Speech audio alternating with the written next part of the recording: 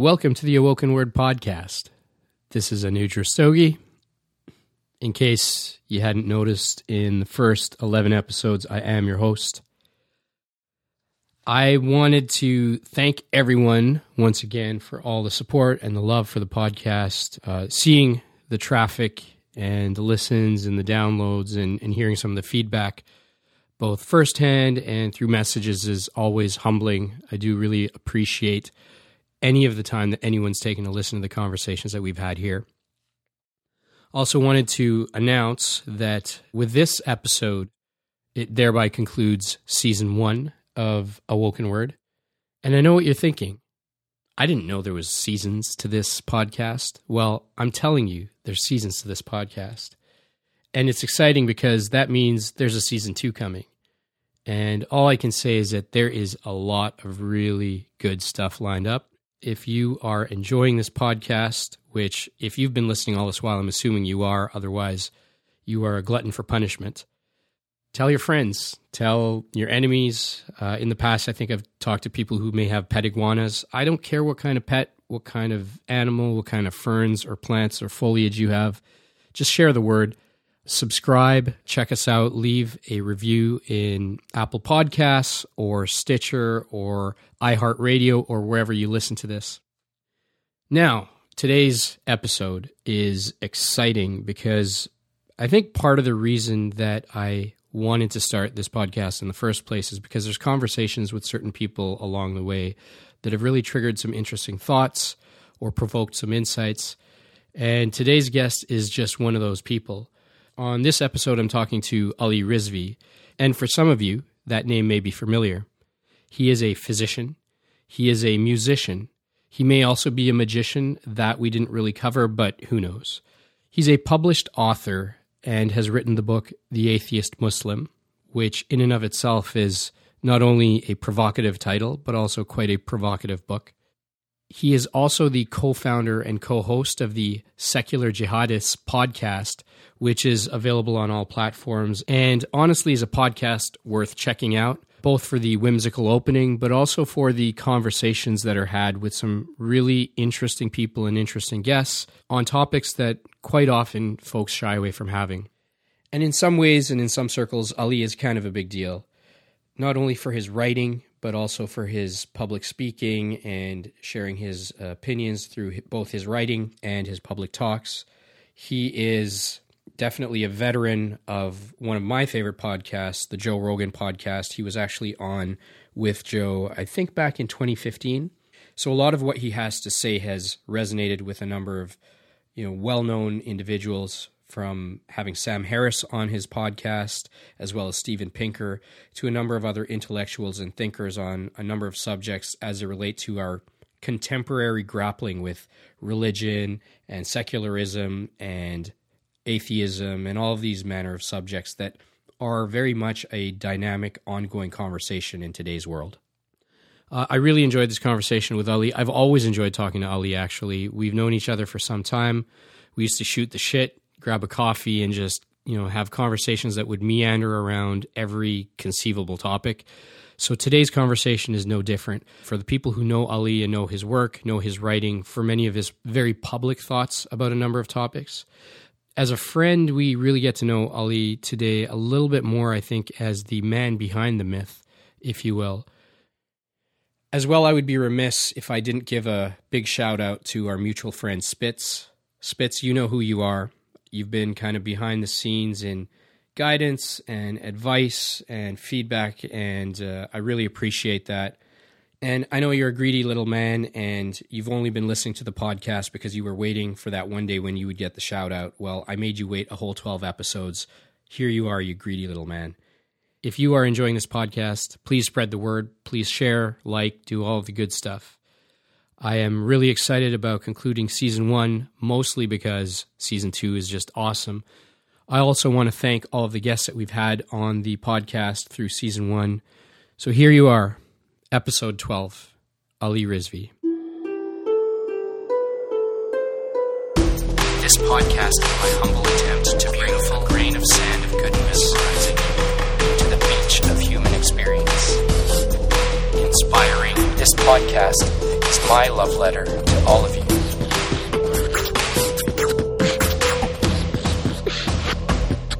Awoken Word Podcast. All right, here we are. I am here on the Awoken Word Podcast with a friend of mine, Ali Rizvi. I haven't seen you in a long time, man. I know. It's really good to see you again.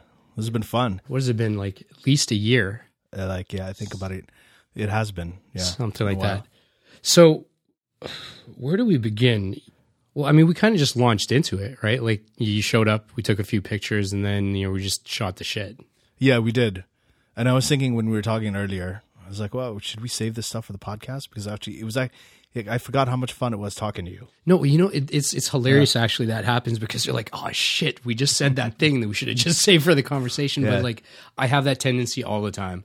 I think everyone who has a podcast, every time they have a good conversation, they're like, oh shit, that should have been a podcast, which I think is kind of sad. So Yeah. Anyways, Ali, you're here. It's been a while since I've seen you. And when I first met you, I didn't know all the things you did. And I came to learn later on that you were a physician, musician, author, etc. So who the hell are you? I just like doing things that I like to do, and I like taking them to the max. So I was, I'm a pathologist. I specialize in cancer pathology. I've always been a science geek. I've also, done molecular biology. So the science thing is one thing, but then I also grew up the way that I grew up. I grew up in 3 different countries. On 2 different continents. I grew up in, 3 different continents, actually. So I grew up in Libya and Saudi Arabia and in Pakistan. And then I worked in the U.S. for about 5 years. And, I'm Canadian. I live in Canada. Canada's where I eventually chose to make my home. So I've been all over the place. And so I'm a writer as well. I mean, you can't do that and see things around you. And Right. hear the news and watch TV and then think and not think, well, they're missing something. There's a perspective here that they're not seeing, and maybe I can share my perspective and they can learn from it. So that's why I started writing. So I just like doing things I like to do. It's we're only here for a certain amount of time. Yeah. And, yeah. So for those people who don't know what a pathologist is, people like me, because quite honestly, I can't remember right now, what is a pathologist? So a pathologist is basically the study of disease in the human body. So it's a medical specialty. And actually, let me just explain it to you from your point of view. You go to the doctor and they say, well, there's something, hopefully this doesn't happen to you, but there's a mass in your lung. Mm-hmm. So we're going to take out some tissue and we're going to see what it is. So then they send it to us, the pathologist. We tell them if it's benign or malignant.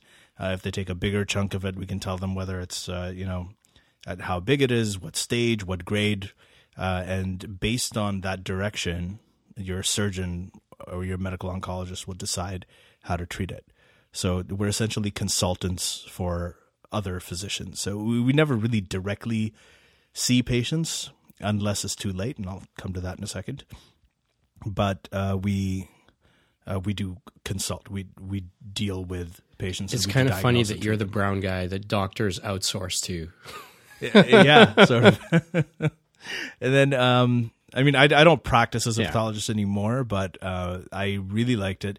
The other thing we do is we do autopsy. So a lot of the stuff that you see on CSI, that's a certain kind of pathology. It's called forensic pathology, but there are medical autopsies too. Okay. There are people who die in the hospital after a long illness, and people don't know why it happened, sudden death.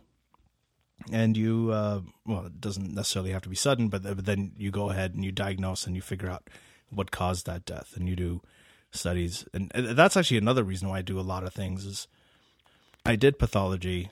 We had to do about 80, I can't remember the exact number, but around 80 autopsies in order to be eligible to take the boards. 80 autopsies just to do the boards. Yeah. So, this is over a period of about 4 years, 5 years.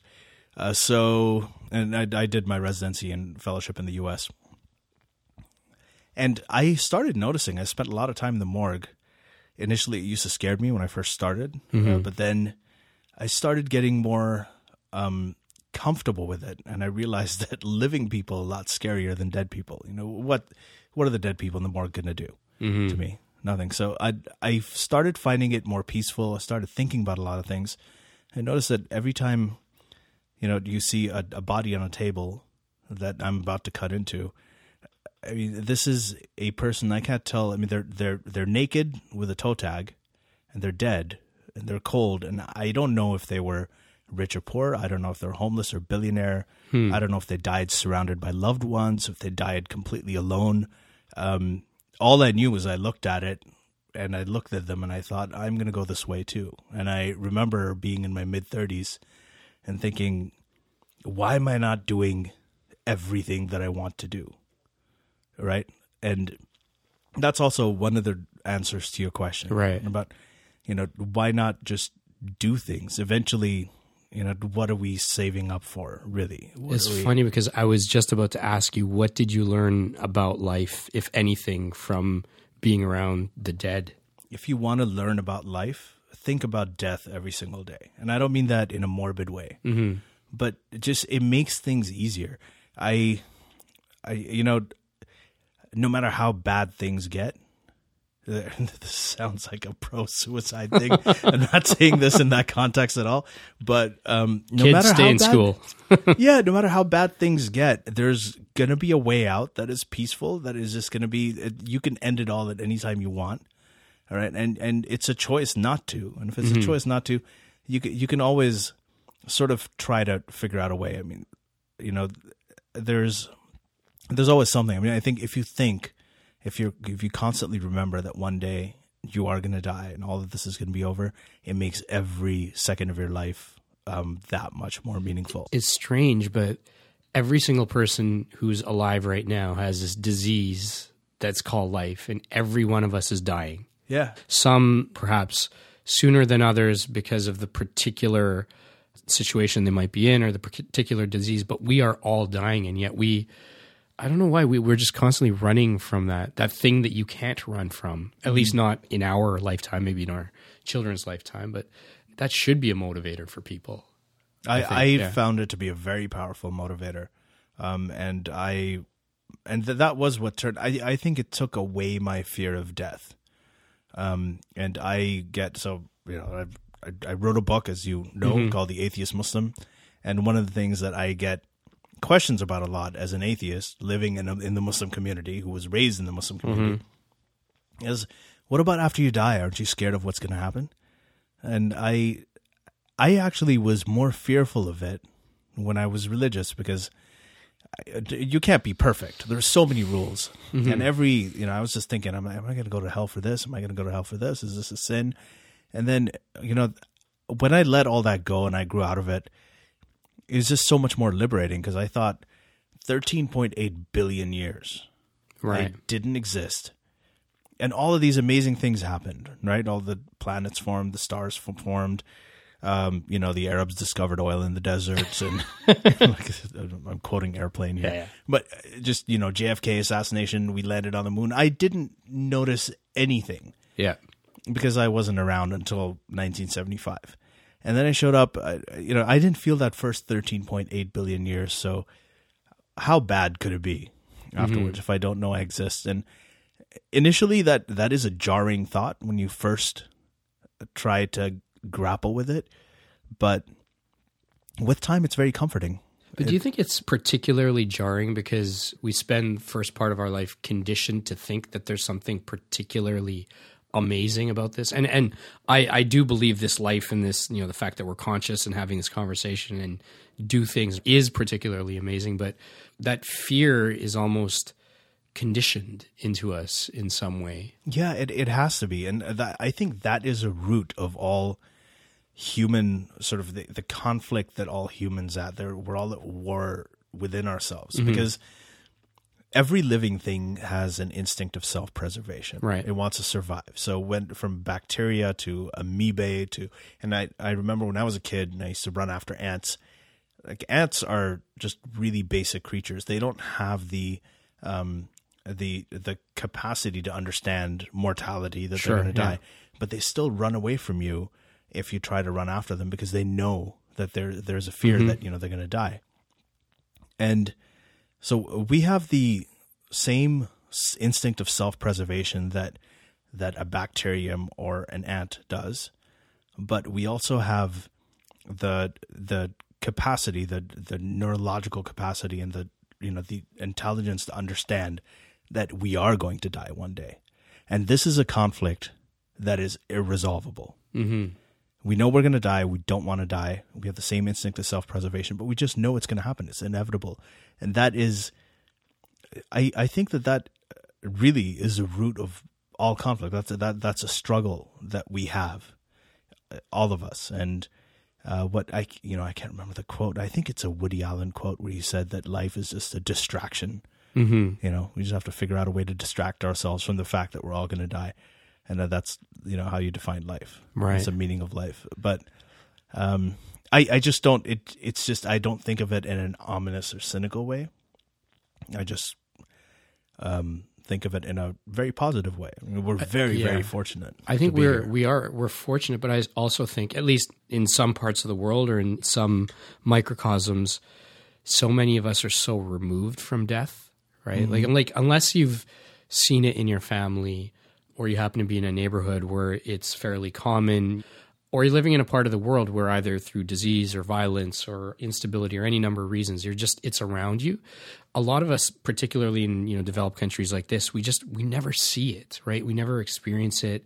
Our relationship with it is through movies and television, and then it's glamorized and whatnot. And I think in distancing ourselves from it so much, we also probably create more of a fear gap at the same time and misunderstanding around the thing. Like, I know at least in cities like Benares in India, like they do something like, I don't know, thousands of cremations a day. And there's people there's just, dead people being like brought in from all over the world all day, and they're being cremated on these ghats by the river. And it's an industry, but like if you're around death to that degree, I think you would probably get somewhat desensitized to it. Yeah. But, and that's the other extreme from where we are, where everything feels in a lot of ways very sanitary. I mean, you're an exception because of being a physician, been close to it. Yeah. No, I get it. And I think that there's a difference between being desensitized to death and then consciously being exposed to it so you can get certain insights from it. And I think that's what I did, because when I was younger, I was scared of death too. I was born into, I mean, my parents are both professors. They were well off. I was born into a privileged family. Mm-hmm. But when I was very young, I think I was 5 years old. That's the first time I saw somebody die, and it was my cousin. She was 3 years old, and I wrote about this in the book as well. And so she had leukemia, and this is in the early 80s, where they didn't have a cure for it. Now that kind of childhood leukemia, acute lymphoblastic leukemia, now has a cure rate of over 90%, well over 90%. It can be cured, not just treated, but cured. Wow. Okay. At that time, it didn't. So I saw her. In our culture, when she was dying, she was at home. She was in the room, and all of us came into the room.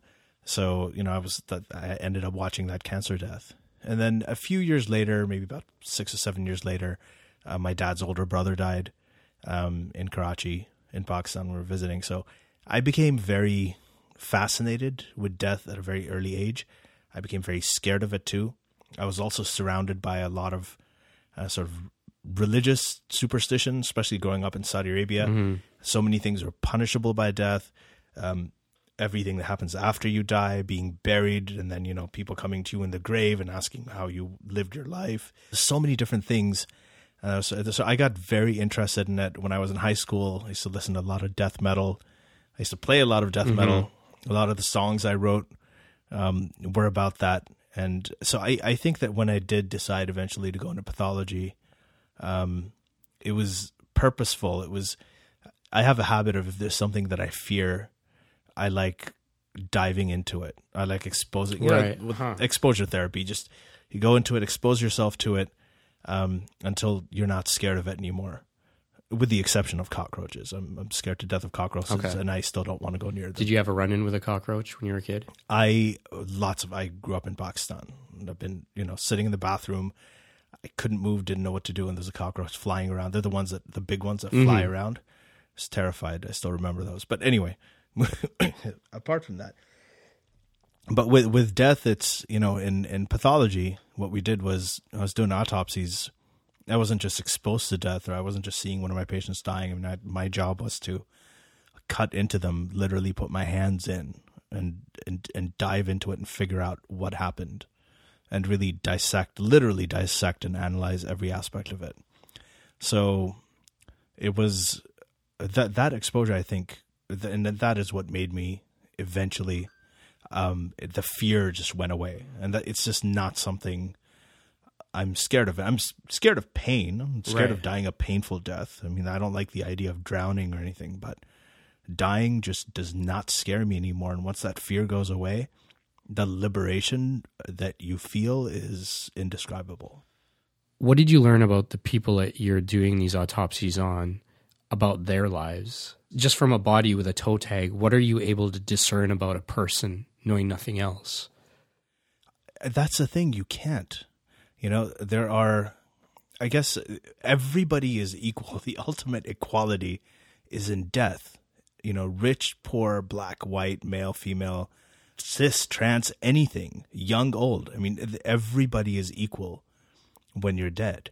And, you see things and you wonder about it. And there are many times I thought about it. There are many thoughts that went to my mind. There are times when I made certain assumptions that I was embarrassed of. There was this, I guess I can tell you the story. There was someone who died who had sort of a really late stage lymphoma, right? Which is a tumor of the blood cells, the cancer of the blood cells, a solid cancer of the blood cells, and when we did the autopsy, we found this sort of wax, like candle wax type stuff, in his rectum. Okay, and nowhere else, just in the rectum. And I remember I was with my supervisor, and we could not figure it out. Like, what was he doing with the candle? Like, this is stage 4 lymphoma. He was probably miserable. He couldn't do anything. And then I went and I read the file, and it turned out that, he had very severe constipation, and he had to use suppositories. And that's what it was. So I felt horrible about it, making that assumption. This is a weird answer to your question, sure, of course. Yeah. But that's what I'm saying. You just can't assume things. I mean, people are... The only thing I learned about people was that everybody's the same when you die. It's a great equalizer. It really is. I'd seen this, I think it was on Twitter just a little while ago. There's some ER or trauma surgeon put up this photo, and it wasn't a photo of the actual patient. You couldn't see any face in it or anything, but it was basically the photo of torso of this man, and had some white nationalist tattoo. And the tweet was that, there's a Indian senior nurse and a Muslim surgeon, and basically a whole melange of people who were part of the medical team who's taking care of this patient, in this time of surgery, and saying that our job is to look past all of this. We're helping this guy who may well believe that we shouldn't even be here. And I just thought it was interesting because, first of all, there was a bunch of backlash. People like, how dare you as a medical professional publish a photo? And he said, this is just a random photo from Google, but this is the tattoo that he had. But it was interesting because just in that one photo of that one tattoo, and you've got this team of medical professionals around, they're drawing conclusions about him, and then drawing conclusions about what this guy might think about the team that's taking care of him and whatnot. Yeah. And I just thought there was something really interesting about that, because just based on this image on the guy's body, you can probably draw some conclusions. How real they are, how relevant, how recent they are is hard to say, but it's interesting. That's, I mean, if you have tattoos that specifically say something, if you have a guy who's died and he's got white power forever tattooed on his chest, then yes, of course you can tell something about them and who they are. But it's also people. It is humbling, just in general, to see this guy who thought well, he had some sort of advantage because he was white, or for whatever, any kind of supremacist that you are. Sure, it's not just white supremacy, but the people, again, when they're dead, they're just dead. They're just as dead as everybody else is. And their bodies decompose like everybody else. I mean, they're not preserved in any special way. Whether you're white or black, you're still going to you're still going to be decomposed the same way. You're still going to be eaten by the same worms. You're still going to smell like shit if someone, if you've been left out too long. It's just, it's all the same eventually in the end. So you shit on religion a lot. And your podcast, The Secular Jihadist, first of all, I think is one of the most epic openings ever. I don't know, like the whole voiceover and the thing about the spaghetti monster and the music. When I first heard it, I didn't even know what the hell to think. And if I didn't actually know you, I'd be like, what the fuck is going on here? But it's pretty epic. Yeah. But yeah, I mean, like, you obviously, for those who know you and your work, you have a few things to say about religion. Yeah. Your journey as an individual, as an author, from the worlds of science, to me, at some point, did you outright just reject religion, or did you just never buy into it in the first place? No, I did buy into it in a big way. I went through phases when I was very religious. I went through phases when I was moderately religious. Then I also went through phases where I was trying to justify things. People I was in a Muslim family, so it was all about the Quran. The Quran was a source of everything, truth, morality. And there was a time when I looked at it and like, well, this is a word of God, so it has to be true. So this thing here about, how, you're allowed to beat your wife, this doesn't fit with me. So I have to find a way to justify it to myself and to make it palatable. So maybe I can look at alternative interpretations. Maybe I can figure out what the context was and make it seem somehow better. And eventually I realized that I wasn't getting my morality from the Quran. I was using this inherent sense of morality that I already had to interpret it. Mm-hmm. So why even have a middleman? Almost maintaining morality in spite of it. Exactly, right? So, I mean, if you look at the Old Testament, which is also supposed to be a holy book revealed by God. I mean, it says right there, and this is why I actually, with religion, I'm not just an atheist, I'm an anti-theist. I actually think it's a net harm to people, especially when you go through the scriptures and you see the kind of things that are in there. In Deuteronomy 22, it says that if there's a woman who's found not to be a virgin on her wedding night, she should be taken to her father's doorstep where the people of the town will stone her to death. So, you read stuff like that. And Leviticus 20:13 says that, if there are two men who sleep together, kill them. Mm-hmm. As a punishment for homosexuality. So it's amazing to me that when you hear Pat Robertson or someone say the same thing, everybody jumps on him. Look, he says this is what he said. But when it's in a book that 1 billion or like 2 billion people in the world revere, we have a completely different standard. And I think that's that's something that we have to talk about because these words do matter. I feel it especially strongly because I did grow up in Saudi Arabia. I have seen my mother being hit on the head with the stick of one of their religious police because she didn't cover her hair.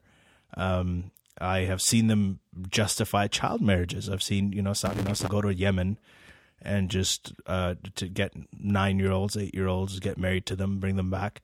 It has been, and these things are justified in the name of religion, and because their constitution is based on the Saudi law, is based on Sharia or based on Islamic law.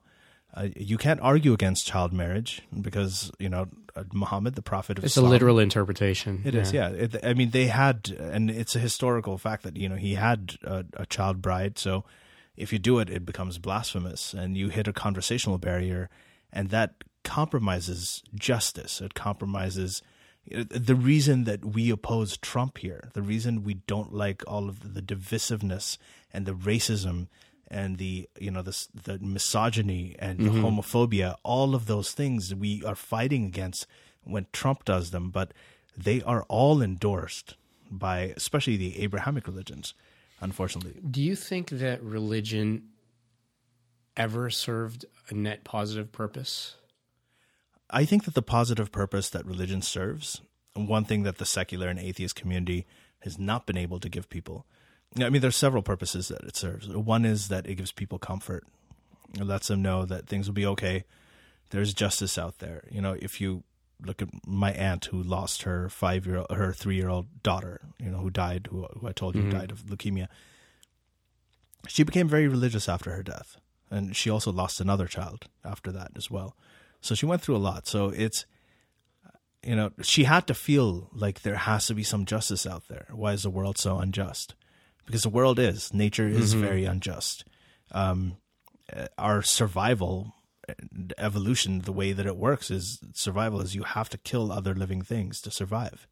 You have to eat other living things. You have to fight them for territory, for mates, for food. It's a very cruel process.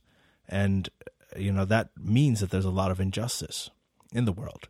And people who go through that, they want something to make them feel comfortable. But do you think nature in and of itself, like ignore all the meddling that humans do, but nature in and of itself, is it just or unjust? You've got predators eating prey. Like, is that an unjust situation? Yeah, I think it is unjust. I mean, the way that evolution works is, there's a famous example of the cheetah and the gazelle. To survive, what does a cheetah have to do? The cheetah has to catch the gazelle and eat it. What does the gazelle have to do? The gazelle has to run faster so it can run away from the cheetah. So with every evolutionary cycle, both of these species, they're evolving and they're being tuned. The cheetah's being tuned to running faster, and the gazelle's being tuned to run faster away from it, which is really a sadistic game. I mean, if you thought of this like if somebody was actually, whoever's pulling the strings is like, well, let's make them better at what they're doing, and let's see how fast they can, whether the cheetah's going to go hungry or whether the gazelle's going to die. That's the basic way that it's a sort of prototype of how everything in evolution works. And but it's like, just as a thought experiment though, and I don't know who coined this, but this idea that you could look at the Earth, for example, as just this spinning quasi-spherical object in space with some liquid and a bunch of trees and stuff growing on, and a bunch of things running around and crawling around and whatnot. Or you could look at it as an organism that grows these things, like an ecosystem in and of itself. Even within our body, we have cells that are living and dying and decomposing and being excreted and whatnot. There is sort of that, positive and negative always at play, but in order to give the entire organism life in a way, so if you didn't have that cycle going on, then there would be nothing. The reason I'm asking is I just recently stumbled across Azim Sharif. He's a professor out of UBC who is a psychology professor in social sciences, and he actually said some pretty interesting things I thought about. He's basically looking at religion and evolution, cultural evolution, and he's basically coined or been one of many people who've coined these theories around how religion is actually, if you look at it in a Darwinian interpretation and with evolutionary mechanisms, we started off in small hunter-gatherer populations, 40, 50 people, maybe larger groups or 100, 150. Yeah. But we've evolved as a species to be able to collaborate and cooperate with only that many people, enough people that we know well. And the moment the group gets too large, you don't trust each other because you don't know each other. You can't cheat the group when you're in a small group because everyone will see that you're freeloading or that you're lying or whatnot. But as soon as a group gets larger, there's increasing incentives to cheat and lie or to freeload. So in some of what I heard him talk about, he sees the cultural evolution of religion as being the thing that you need some larger force to create fear so that people collaborate. So when people are of the same religion or the same faith, it's almost a signal to the other that this person is trustworthy. And the moment you can go from trusting just the people you know to trusting strangers on the basis of something, that's when we go from 100, 150 people to millions of people. And so he kind of sees that as almost a evolutionary trajectory. He himself, I believe, is an atheist. Yeah. But it was kind of an interesting interpretation. Yeah, I actually agree with that. And I think that religion is just one of many things that do that.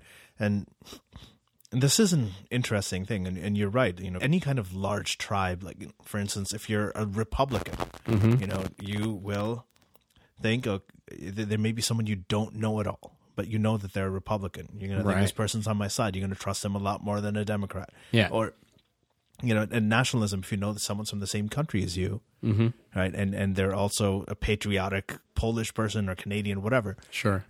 You're going to trust them a lot more because they come from the same place. And the same thing goes with religion. But the important thing that he said, yes, religion was a way for people to come up with a way to keep everybody in line and to, I guess, what's the thing? Graze your cattle in the middle, or graze your sheep in the middle of the field. Mm-hmm. Yeah. And so they don't go too far towards the edge. So it was a manipulative. It is a manipulative tool that's been used by the powerful to keep the masses in check. Right. And I completely agree with that.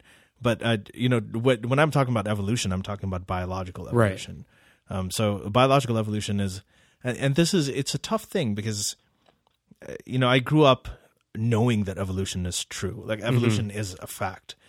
We know that simply from, genetics. We know our genome now. We've studied the genomes of many, many species, and the genomes, they make it clear that all of us evolved from, one common ancestor about 4.5 billion years ago. Right. Before that, there was a fossil record. You don't even need the fossil record now to show it. And when you had the fossil record, that was enough to essentially prove it. And the most important thing is we see it happening in front of our eyes. Antibiotic resistance. You know about antibiotic resistance? Yeah. So, the virus mutated and became resistant to the drug. An adverse circumstance comes in, the viruses mutate to survive. And then now you have, like with HIV, you've got HIV-1, then you've got 2, you have all these other types. With bacteria, you see like increasingly our antibiotics are becoming more and more useless. And it's only been a matter of decades. Right. So we have seen that evolution happen right in front of our eyes.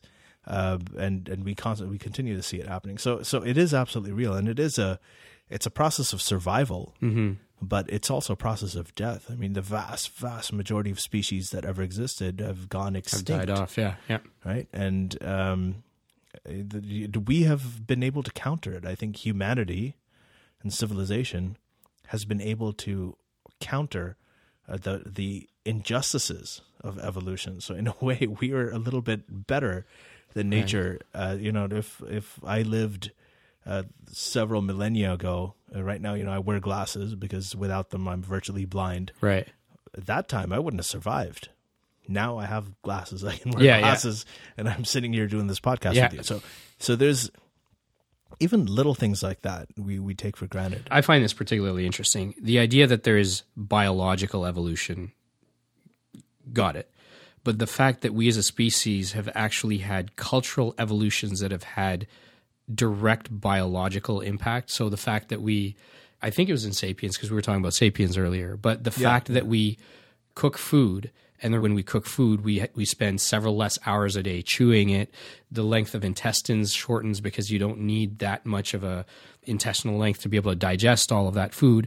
And now that surplus energy can be redirected to this massive brain that we have, which is disproportionately larger than other mammals.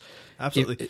Cooking has a lot to do with the fact that we became smart. But and that cultural evolution has actually had a physiological impact on us. Mm-hmm. And I'm not saying that religion necessarily does the same thing, but it's interesting that we are the only species so far that's actually taken some of that narrative into our own hands. And also pretty much every other species has been locked to this planet, right? And if Musk has his way, eventually we're a multi-planet species, and then maybe we survive. Yeah, we'll see. I mean, you could extrapolate to all kinds of places, but yeah, you're right. We have been we're aware that we are evolving. Between your book and the speaking engagements and just being as vocal as you are on the topics of religion, and then with the podcasts and everything, are spirituality and religion one and the same? Like, do they kind of go in the same box for you? Are they two separate things? Is there room to be non-religious and still spiritual? Like, how does this play out for you? How does this play out for people you know? Yeah. I have a hard time with the term spirituality because I mean, more than being anti-religion, I'm sort of more of a pro-evidence kind of guy. Like things for which there is evidence and do it. So spirituality is a very vague term. I get the sense of it if you're talking about the transcendence feeling, the transcendent feeling that you get when I was a kid. I would look up at the sky and I'd look at the stars, and it wasn't just twinkle twinkle star. I would look up and think, holy shit, I'm looking back millions of years in time. Yeah. Like what I'm looking at right now, the sky, this is what the sky was actually like 3 million years ago. And the way it looks like right now, I can't see because the light hasn't reached my eyes yet. Right. That feeling to me was spiritual. If I listen to really, really good music, that to me is spiritual. If I am spending time, with my daughter, right? There's some, that you have kids, and there are certain spiritual moments that you have, with someone, your loved one, and the people that you care about. So, but those are all natural moments. There's nothing supernatural about them. So, for me, the most quote unquote spiritual or transcendent moments I've ever felt have been from the world around me. To me, that is much more awe-inspiring than having to try and make something up and have it come from some sort of supernatural realm that I have no evidence for that exists. So for me, this is enough, and it's actually a lot more. It's much more satisfying, and I sometimes feel like what people do in their search for spirituality is, in a way, they're going out and trying to find things or make up things where they're not there, and that takes them away from the really amazing things that they have in their life, right? Like the music, like looking up at the sky, like reading a book about astrophysics, or listening to or watching a documentary from Carl Sagan or Richard Dawkins, or there's so many things. Just going to an art museum or visiting a historical site and just standing there. I mean, have you ever done that? Gone to a place? Historical site, and just standing there and just soaking up. Okay, where I'm standing, what was happening here, thousands of years ago, and look at where I am now. Look at it was just these. Thinking about these is so much in the natural world that can give you that transcendent sense, and that can fill you with awe. That I feel like if we look elsewhere for it, we are downplaying and sort of ignoring the stuff that's all around us. Yeah, you don't need to make up something when there is so much of that wonder all around. And to answer your question about whether it's different from religion, I think it's definitely different from religion. For me, when I found out, for instance, that time can stop, start, slow down, speed up, depending on the amount of gravitational force there is. So the more gravitational force you have, the slower time gets. When you're out in space, where the GPS satellites are, time ticks faster. Yep. So, and that is a fact, because they have to correct for it. They have to correct for it. Yeah. They have to correct for it, because time actually ticks faster in outer space than it does near the surface of the Earth. So I found that, and then, I read about the Big Bang, and I read what Stephen Hawking wrote about it, and he talked about how, at the Big Bang, and this is one of the theories, and, one of many theories, but it's a fairly accepted theory that at the time of the Big Bang, there was no such thing as time. Right. Time did not exist. Space-time are one they're thing, interrelated. Yeah. They're inextricable from each other, but it did not exist. So the Big Bang was, when people say, what happened before the Big Bang, right? If you don't have time, if time doesn't exist, there's no such thing as before. Before is it's a word that has temporal connotations, that has time-related connotations. So you can't have a before. So it's like if you're standing on top of the Earth on the North Pole, you're standing right on the North Pole, and someone says, walk north. You'd be like, what? That doesn't make any sense. I'm already I'm standing on the point. Every direction is south. Yeah. Exactly. So when I realized that, I was like, I can't even imagine that. There's no such thing as time. That there's no such thing as before. So if there's no before and after, there's no cause and effect, right? So you can't really have a cause causing something, because cause comes before effect. And it just put my mind into this, it's just going in circles, but I was fascinated and amazed. And to this day, when I think about it, I'm amazed. And now take that feeling, that amazement, that awe, and contrast that with God said, let there be light, and there was light. And it just seemed juvenile, and it seemed just so human and so petty and small that I just couldn't imagine that if there is really an intelligent God out there who came up with this time dilation and binary pulsars and the process of evolution, and this God is writing a book to his people, worried about what meat they can eat or who they can have sex with, and on top of that, justifying bad treatment of women and gay people and endorsing slavery, and it's just the whole thing just rubbed me the wrong way. I don't know who said it, but if God exists, God is either all good or all powerful. He or she cannot be both. Right? They can't be. So you have, I think Epicurus wrote the first iteration of this that I know. He said, "Is God is God willing to stop evil?" He's talking about is God is either unwilling or unable to stop evil. If he's unwilling to, right, then he is not good. He's cruel. If he's unable to, then he's not God. And that's just a paraphrasing. He went on ahead and he talked about a bunch of other things as well. So, there's only a few ways that you can cut it. And I'm not, when people say atheist, I am open to the idea that there could be an intelligent force out there. There could be a higher intelligence in the universe. I'm agnostic about that. I'm 50-50. But when it comes to the kind of God who writes books and tells you how to treat your women and how much to pay for your slaves and things like, and it blesses your marriages and cures your kid of HIV, apparently. That's a credit he gets, but you totally forget that, well, how did the kid get HIV in the first place?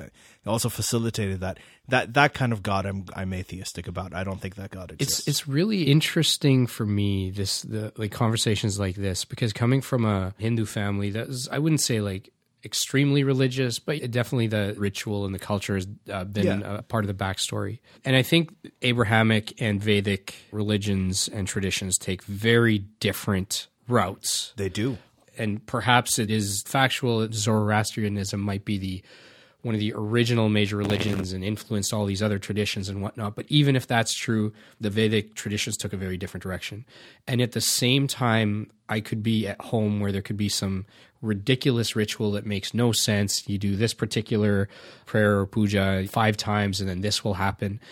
Within that same tradition is also this idea of eons of time, the cyclicality of time, and many fundamental sort of principles within Vedic math that are very much in alignment with modern physics and scientific thinking. And I think it's ridiculous to discount it because it's ancient and not found on modern scientific empirical evidence, because I think there are different ways to come to a conclusion. And some of those might be experiential. There might be that if all you have to do is sit under a tree under the stars for hundreds of years and you've got no other agenda, the amazing things your mind could probably conjure up and tell us stories, I think could be quite astounding.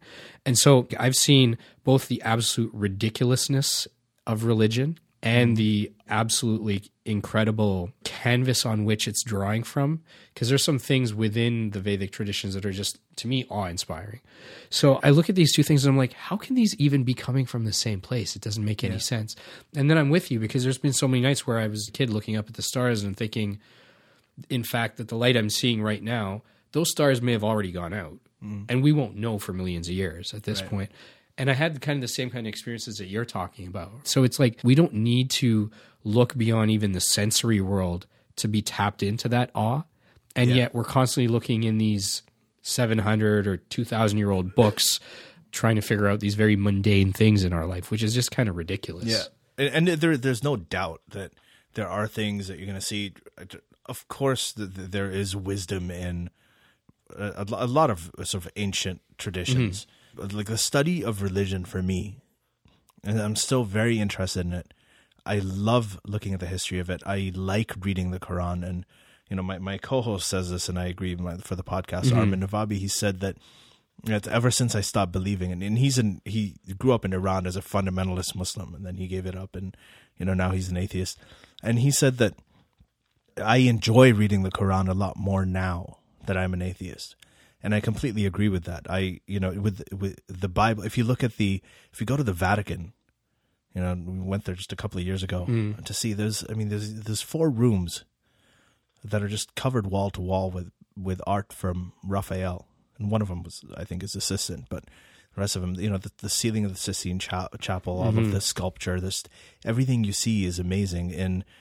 And religion, I think, is very powerful because of that. You know, you were talking about *Sapiens*, the Yuval Noah Harari book, and he talks about the importance of storytelling. And religion does storytelling very, very well. It packages up its messages in stories and in art, and those are the 2 things that emotionally connect with you most. And this happens. I mean, you know, with Hinduism, everything from dance to the kind of, you know, the clothing, there's so many incredible artistic traditions. The music, like amazing music. It all comes. It's been part and parcel and integrated into the religious tradition. In Christianity, you've got the art and you've got the sculpture and you've got Da Vinci and you've got Michelangelo, and in Islam you have calligraphy, you have poetry, you have the way that the Quran is read, the tilawat they call it, and the way it's sung musically. The prayer call is stunning. Some of the musical forms that came out of it in South Asia, you've got the Qawwali form, right? So we've had these amazing things that have come out of it that are, but I think it's it's more evidence of how human it is. Like, how do these 2 things come together? That's why they come together, because that's what human beings are like. Human beings are capable of coming up with amazing ideas and amazing, creativity and innovation and just things that help you feel. And then they're also capable of monstrous evil and injustice and pettiness and jealousy and all these terrible vices. And that is what religion is. I mean, the biggest problem, I think the biggest thing that we should know, I want my daughter to learn about all the religions. I want her to know, you know, how people, you know, that cultural evolution that's associated with religion. I want her to know, I think every kid should learn about it. But the important thing to know is how to process truth. Because even if believing something that is false, I tell people this about Islam. Terrorism is not the biggest problem with Islam. Now, the biggest problem with Islam is the same thing that is the biggest problem with all the other religions. And that is taking something on faith. You know, when you have faith in something, that means that there's no evidence for it. Like we're speaking into these microphones. I don't have faith that these microphones exist. I know they exist. I have knowledge that they do. But faith by definition means you're believing something without evidence or which means that you're believing rumors, you're believing hearsay. And that is a bad habit to get into. I would like my daughter to grow up and ask if she's given a claim, no matter who it's coming from. Sure, yeah. To say, well, you know, what is the evidence? How do we know? And if there's no answer for that, that's okay. Someday maybe we'll find out, maybe we won't. We can keep it in our mind. We can be skeptical about it. That's okay. But once you start believing things that are false, even if they're harmful, you think in a way that later on when a demagogue comes up and Trump shows up and says the Mexicans are rapists and we have to build a wall, if you don't have your critical thinking skills and your skeptic skills in your mind, you are susceptible to the manipulation of demagogues and people like that who will use the storytelling and the fiction and the art. But that's and by design, though. The very fact that you are susceptible, that one is ignorant and doesn't know better, isn't seeking out evidence or thinking critically, that's the reason why, whether it's religion or political dictators or, you know, some exploitative corporations, that's why they are in power, right? And they have a continuing running incentive to keep you dumb and ignorant and distracted. Like an intelligent populace that was well-informed and well-educated would not elect Trump, would not put up with the bullshit in the Catholic Church after decades of pedophilia and child rape and even rape of nuns within the Catholic Church, or the stuff that's happened within a number of Hindu temples. Just the list goes on. But if we are ignorant and unaware of this stuff and we're buying it on faith, then we'll turn a blind eye to this stuff when we see it. We do, yeah. Or we'll rationalize it, right? Because I think if there's one thing humans do really well is rationalize anything. You can find some bullshit reason for why that specific thing needed to happen, all the time. And we find a way to give ourselves comfort in that and pacify ourselves.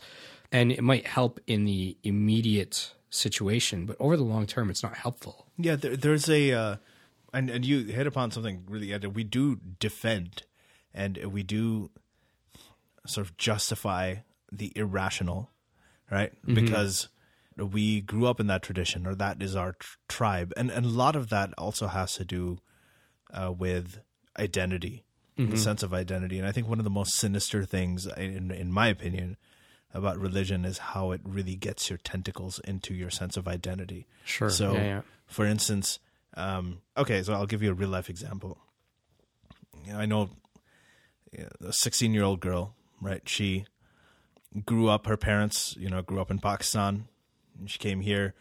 She was taught to wear the hijab, the head cover, her entire life, because, it's a symbol of modesty.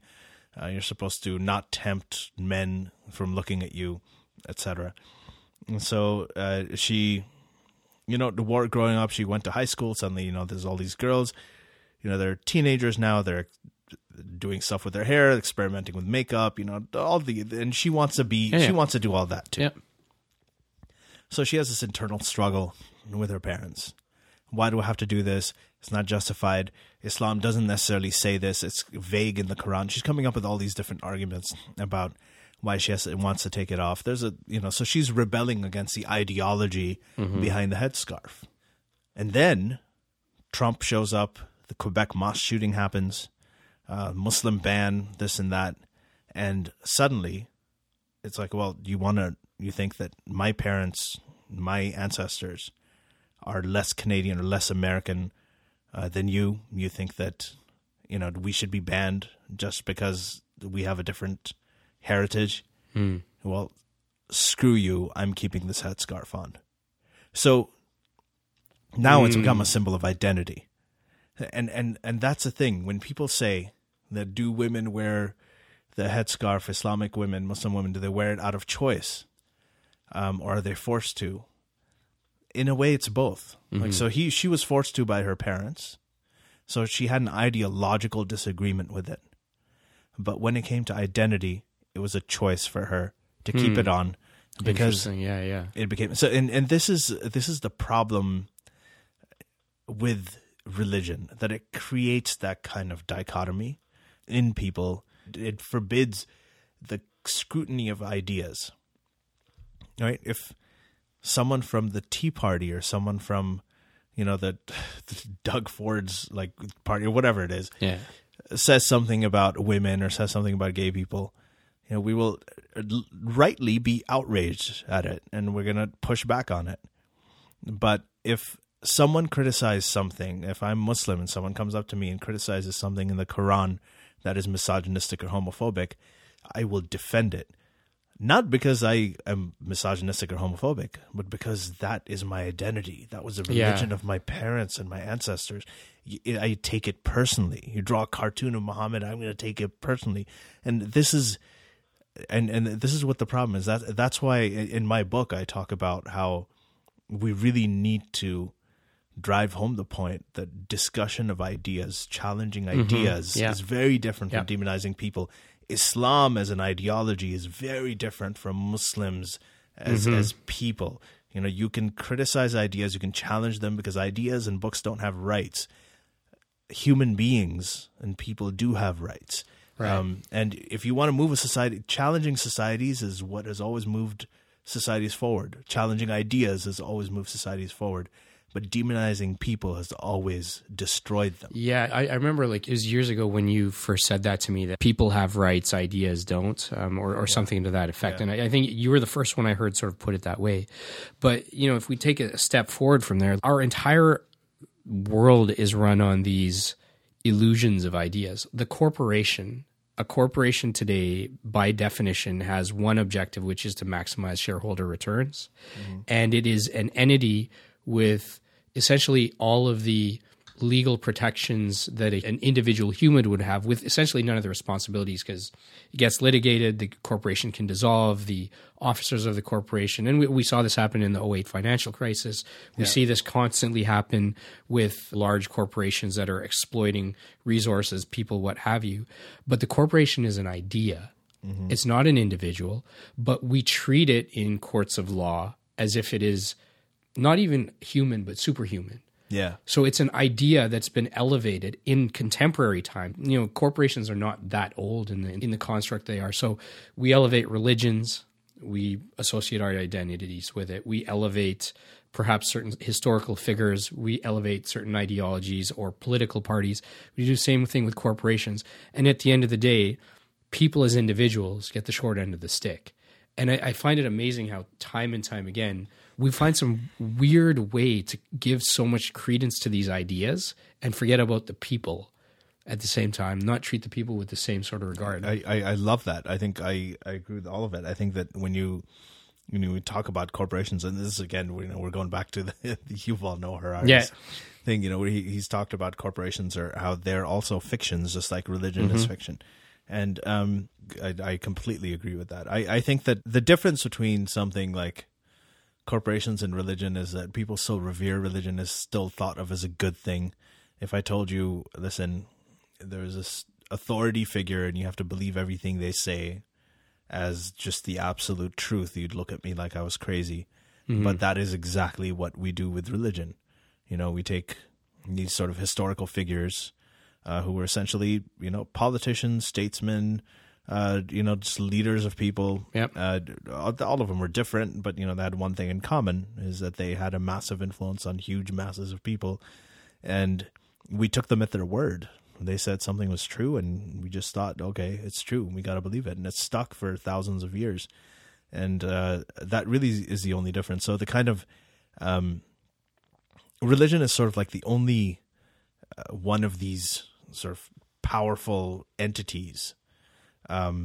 Nationalism you can skewer in public. The corporations you can talk against all day long and rail against all day long.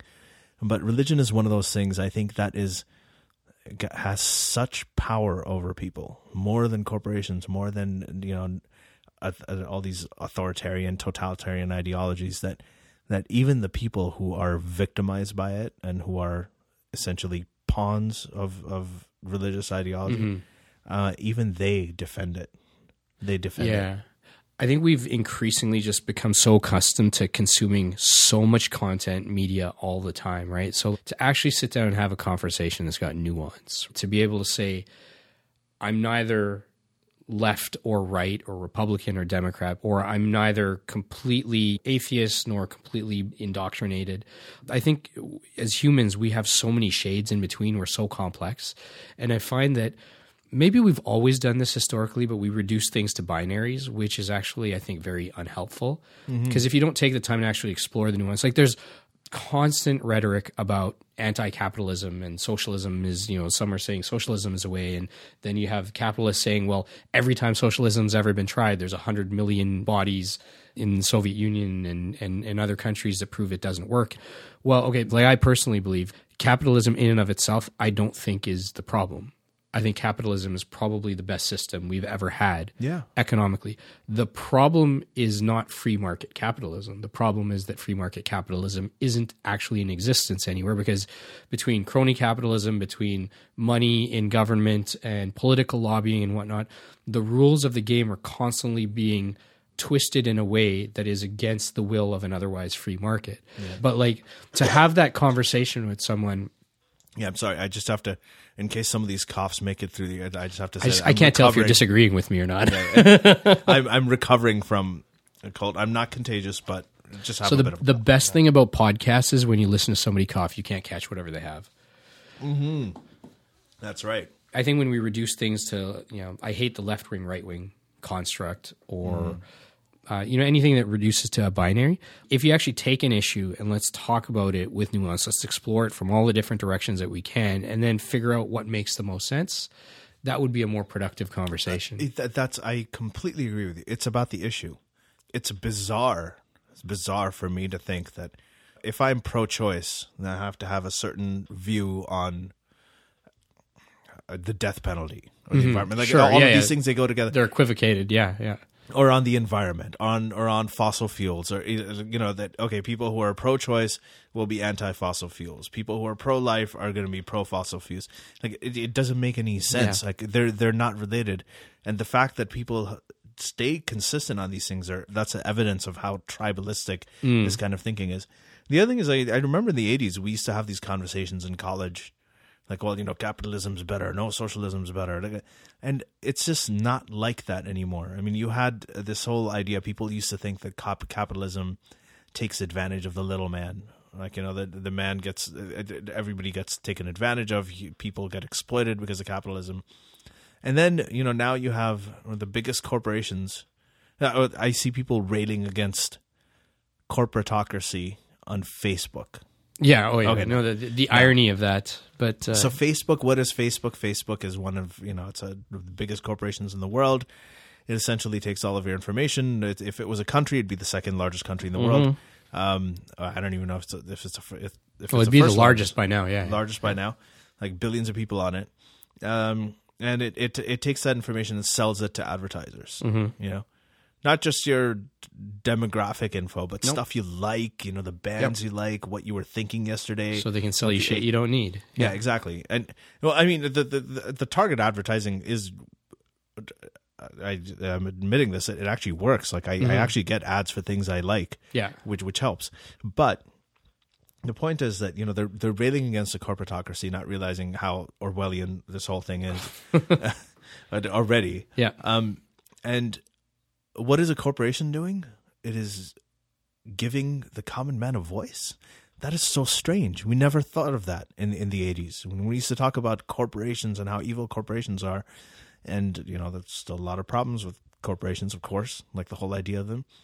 We just never thought that that one of the most profitable business models for corporations now in the internet and social media age would be to empower the common person's voice, to bring out all voices freely. I mean, there are revolutions. Hosni Mubarak in Egypt, who was entrenched as a dictator there for 40 years or more. I don't know if I'm getting the right, but for decades. Yeah. He was brought down because of a revolution that was started on Facebook by Wa'il Ghanim, right? So the first Tahrir Square protests were actually organized on Facebook. There are images that we're seeing out of Gaza in Palestine that I never saw growing up in the 80s because, there'd be no way to share them. Yeah, there's nowhere to share, but you're seeing them on YouTube. Yeah. You're seeing the voices of Iranians in the Green Revolution in 2009 that happened on Twitter. The recent thing with My Stealthy Freedom, where all these women are, burning their headscarves and because they're forced to wear it there. It's compulsory in Iran. These things are even advertisers are getting in on the social, the social justice messages. Dove soap has a whole bunch of them challenging conventional ideas of beauty or whatever. You've had that. What was that commercial where they brought two people in? Was it a Budweiser thing? No, Heineken. They brought two people in from very different experiences. Oh, yeah. Like, someone who's very anti-trans and then a trans person, and they came in and they had a discussion and they ended up getting along because they worked on a project together.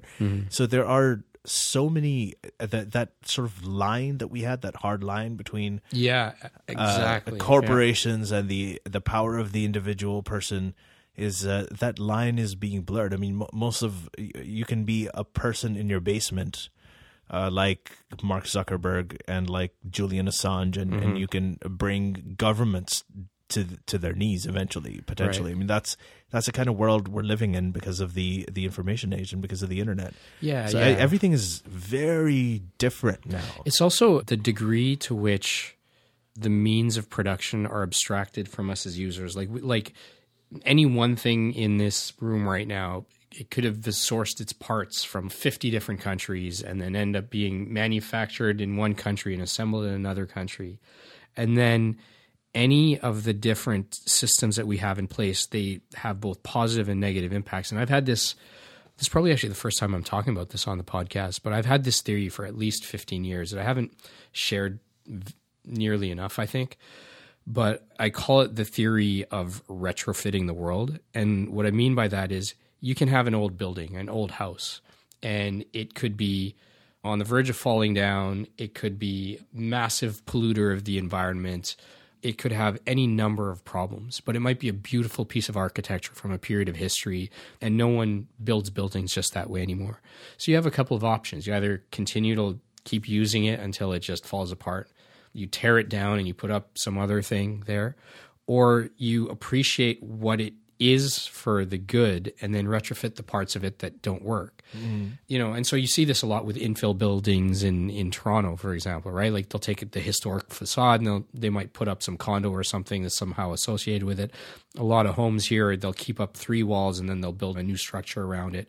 And it preserves some of the character, but now it might be a more green building, or it might have better flow of space, or it can house a bigger family, or any number of things.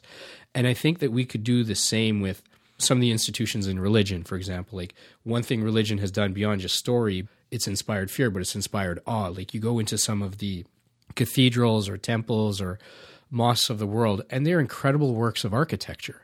There is probably no other force in history that has gotten us to a point where we would build something like that. I mean, albeit in many cases it was built by essentially slaves. Well, virtually all slaves. But now that it's been built, do we tear it down? Or do we sort of understand that moment in time it was, and then also understand what human ingenuity is capable of? And do we retrofit some of those things? Like if this was a place of community for people, is there something to be learned from there? If corporations do these incredible things to help empower people and get a voice out to the public and change the world, are there parts of the corporation or the way it's structured that can be improved? I don't think we need to burn the whole place down. That's exactly what I was trying to say. I just don't think that you were talking about binaries. I mean, this whole idea, is it socialism or capitalism? Is it corporations or is it the people? These are also false binaries. I mean, these are things that we're seeing them being merged in ways that we couldn't before. Another example I like to give, we used to talk about charities.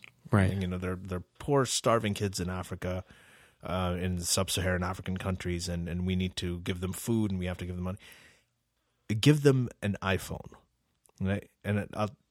And one of the reasons is that, again, when I was growing up in the 90s, I was in a band, I was a musician, both. Yeah. And back then, I mean, we couldn't do what we're doing now. No. I mean, you had to save up. You had to really practice your song and make sure it was perfect. Rent expensive studio time. Go in, make sure you nail your take right then. This was on those actual analog tape. Yeah, on the 1-inch tape or whatever. Yeah. You had to make sure that and once you got the tape, you couldn't. The only way you could get somebody else to hear it is if you held your phone next to the speaker of the stereo, and then you played the tape to them. Right? There was no MP3s. You couldn't send anybody songs. You couldn't do anything. So you had to, if you were going to play shows, you had to play shows and you had to dub the tapes and reproduce them and then pass them out or sell them at your shows. I mean, the whole thing was expensive and laborious. And now, if you the people who made recordings in $1 million studios, that $1 million studios, right? I'm holding up my phone right now, is right here in my hand. Like this is a movie studio. My phone is a movie studio. It is a publishing company.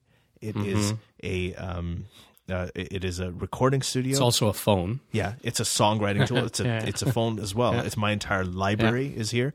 So what I can do is I can create, if I am a talented kid who would have had to rely on all of these resources to get myself out there, right? This is also a distribution company, massive, right? So I would have to, now I have this thing, I can make broadcastable quality recordings, right? Movies, 4K, all of that. I can do it all on this phone.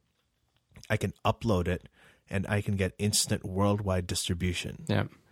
Easily. I mean, that is, so, we talk about the income inequality gap, right? There's, the rich are getting richer, the poor are getting poorer, which is not exactly true. But we talk about that. But there is also, what has narrowed is the opportunity inequality, Like it isn't the people who would have been disadvantaged at the time I was growing up now, have the ability to do a lot of things that only millionaires could have done, back at that time. Right. And there are a lot of people who made it big that way. I mean, Justin Bieber was in Stratford, right? Just a few hours north of here. And the guy made YouTube videos and he got picked up. I mean, there's loads of stories like that are coming up where people have just been empowered and talent is coming out of all kinds of places. Yeah, it's almost that trajectory of progress in some way. I don't know. This is like an optimistic version of Black Mirror. You know what we're talking about? Sure, yeah. But I mean, if you think about it, though, I mean, everything you just talked about. First, I'm living it. Like the means for production and distribution and whatnot have been democratized to a point where almost everybody. And I mean, I still think that we're privileged to an extent to be able to even say that. Yeah. But many more people are able to get something out there, create something that they couldn't have created before because they didn't have the tools. Mm-hmm. I mean, you're talking about Justin Bieber like coming out of Stratford off of YouTube videos, but when I was in Mumbai in 2015, and then again this year, I met a couple of these hip hop crews in Dharavi, which is this area in Mumbai. It was the kind of the backdrop of Slumdog Millionaire, and I hate using the term, but it's called Asia's largest slum. It's actually probably a $500 million cottage industry neighborhood with very resilient people. But in that community, somehow over the last 10 years, hip hop through YouTube and then through just some exchange from people coming and going, cousins and family and whatnot from America and the UK, hip hop kind of enters the lexicon in India. And it was sort of a very small fringe movement. And now it's exploded. Like the independent underground hip hop scene in India is massive. There's finally validation with Gully Boy, right? Yeah. So a lot of those guys that were in Gully Boy, I met them back in 2015 and ended up just through a crazy set of circumstances at 2 a.m. out in the middle of nowhere in this bungalow. Ended up shooting this freestyle cipher that broke out between 3 crews that went up on the Hip Hop India YouTube channel. I think it's something like 1 million views on that now. Wow. But when I talk to these guys who are like, 18, 19, 20, 21 at that time, I'm like, how did you guys even come across hip hop? Where's this coming from? Because they had internalized it. They had made it their own. When I was there, I felt like there's guys that look like Snoop, that look like Dre. You may as well have been in LA. There was no reason to believe that we're in India. Yeah. And these guys weren't rapping in English, but they were rapping in their vernacular, Malayalam or Tamil or Hindi or Gujarati or whatnot. But that's because YouTube exists, because MP3s exist, because there's more international travel, and all of these different things have coalesced. And now these guys who never had access to music instruments, no music in their family, many of them living very hard lives in a country that doesn't even know about this music, have taken it to a whole other level. I thought about that for a long time. I'm like, we live in an incredible time where that is possible.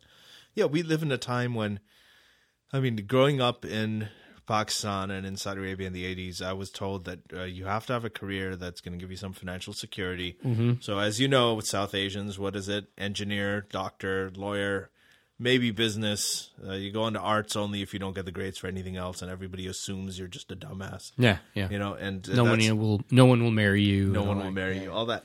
So those are the choices. But now, you can be...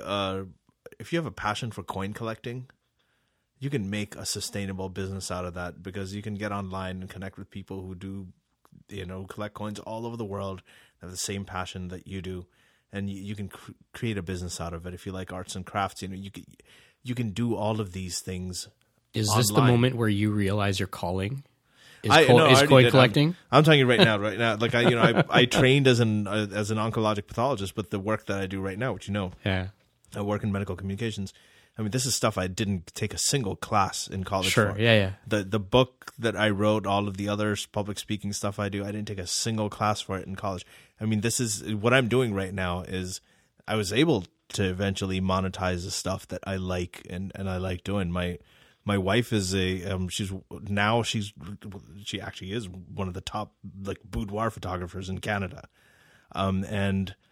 She did it purely because she had a passion for photography. That's amazing. She learned Photoshop. She knew it inside out by a very young age, and she didn't go to school for this either. Mm-hmm. Right? So it's just And we're living and we're being sustained on incomes, and we're living a lifestyle that's purely born out of monetizing what we're passionate about. It's the exact opposite of what our parents told us growing up, that these are the professions you have to go to for financial security.